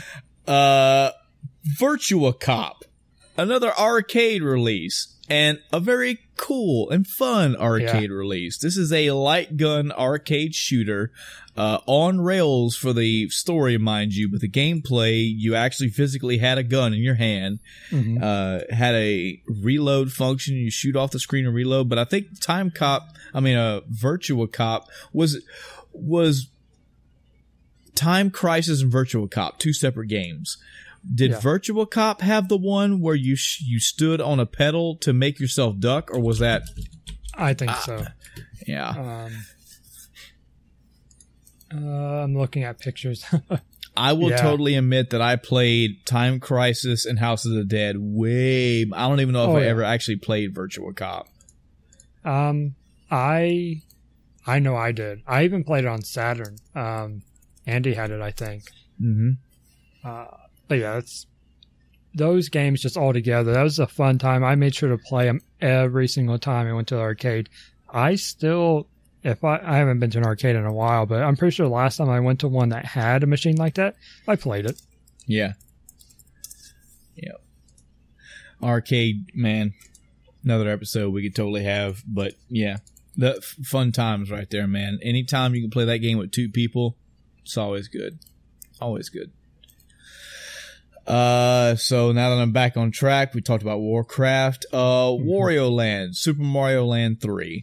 This is another one of those weird type of series where you're going to go from one game and it's going to be one thing, and you're going to go to another game it's going to be way different / better.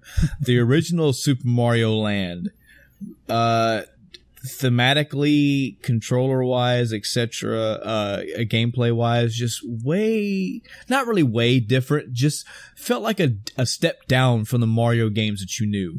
When you got to Super Mario Land 2 and 3 as well, much better, in my opinion. The sprites were bigger and better, and I love Wario Land 2 and Wario Land, I love Mario Land 2. I love Mario Land 3 as well. I like both of them side by side.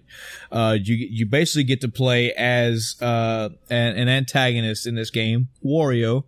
I think this was his first game that you played as Wario, but no, I could be mistaken there. The gameplay that you know from Super Mario Land 2, you're going to find here. It's just you're playing as Wario. So you're traveling around levels. It's side-scrolling, platforming. One of the hooks in this is that you can find treasures scattered throughout the levels. You can use those to unlock other areas, etc. Very good, man. These two, Mario Land 2 and Mario Land 3, side by side, are great Game Boy platformer games. I think another hook for this game as well was the helmet, hats. I think you get different hats. This is something you could also get in, as you would do in Mario. I think in Mario Land 2, you could get different power-ups. You could throw fireballs. You had the bunny ears to let you float. And this one, you got, if I'm not mistaken, it was different hats. You got a hat that would let you breathe fire, a hat that would let you like ram into walls, stuff like that. So, very good Game Boy platform games, honestly. Wild Guns, another game that I've had to watch vicariously. I haven't played it. I just know what it is. It is it's a shmup, so to speak, but your characters are are statically stationed on the bottom of the screen, and enemies and bosses and whatnot will come onto the screen, and you move a cursor around the screen and shoot them and kill them. You get power-ups, so you get different weapon upgrades. You have multiple characters you can play as. Unique boss designs, unique boss mechanics.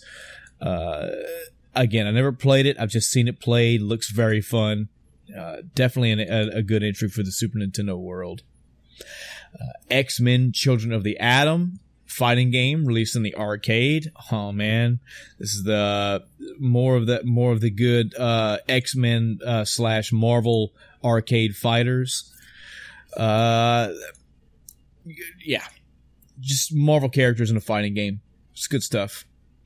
X-Men Mutant Apocalypse is a side-scrolling platformer with X-Men characters. I played this one a lot as well. Good Capcom release right here. You can select, I want to say there were 5 different characters you could select to play as, and they all play in their own unique levels. They also all have their own unique X-Men powers involved. You know, like Wolverine has his claws, he can climb walls. Cyclops, you know, he shoots a beam out of his eyes, yada yada yada. The platforming and action beat 'em up style combat in this game was very good. Cool looking boss designs, good, just all around pretty damn good game for a Super Nintendo's beat 'em up with X-Men characters. And last, just to throw a mention out there, the NES wasn't done apparently because Zoda's Revenge Star Tropics 2 came out this year. We talked about Star Tropics just a tiny bit in the year of its release. Our sort of action RPG game released for the Nintendo. This is a sequel. I never played it, but apparently you got more of the same. And I just felt it was worth a mention, also because Nintendo is still kicking at this time. So yeah, so I got some, before we start wrapping up, I got some hot breaking news for you as well. Okay. Nothing about, unfortunate pre-orders not canceling. Yeah. But I did get an email that Hellblade Senua's Sacrifice, the game that was on a lot of, in the Game of the Year categories last year, it is half off on Steam right now. It is $15. Wow. So nice. I just went out and snagged that. Good. I will look forward to hearing you talk about that game. Eventually. This fucking backlog getting even bigger. Nice. Yeah. That's kind of, the approach we took with Persona 5. It was a contender for Game of the Year everywhere. And a game that's up there has to be worth playing. Now, I believe Hellblade, it was, a couple of the other not really gameplay centric, but, it's music and something else. It might have actually been story related. But, I think it was in like 2 or 3 categories, which is still impressive regardless of what the categories are. I'm trying to see when this countdown. I was going to a freaking Spider-Man countdown thing, and now it's telling me it's not available. I don't know if Sony's PlayStation thing is getting overblown, but I'm gonna say it gets released in about 4 hours, maybe even 3. Should be 3, yeah, typically. Yep, I got it coming up. Here we go. 0 days. 2 hours and 50, so 3 hours from now. Okay, good. Hopefully I won't be asleep by then and I can at least email you the copy of this freaking code. Go you. Have words with Amazon sometime soon. I could have swore I canceled that, but it's fate telling you, Chris, that apparently you need to play this game as well. Well, yeah, there we go, folks. That was our review of 1994.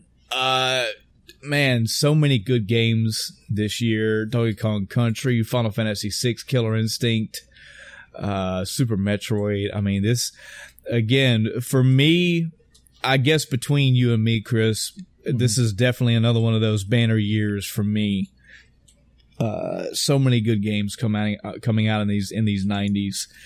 And yeah, I enjoy doing real good. This is definitely the first year where some solid freaking Titanic mammoth powerhouse games are coming out. And so yeah, that's gonna do it for our review of 1994. What games or notable news events of 1994 in the gaming world did we not mention that you would like to talk about, audience? What memories do you have of gaming at all in 94? Were you even born around this time? Were you even able to play video games, you know? What notable things about 94 did you want to discuss about? Hell, even anything that we actually brought up that you want to talk more on and shed more light on? And like maybe Kirby's Dream Course was your game from that era, and that's, you know, it's got fond memories for you. So we'd love to hear anything you want to talk about that. Are you hyped for the new Spider-Man game coming out? What games are you playing right now that you'd like to discuss? And anything else we talked about this year, or this episode of this year, anything at all you want to talk about game related. We'd love to hear any and all feedback from you.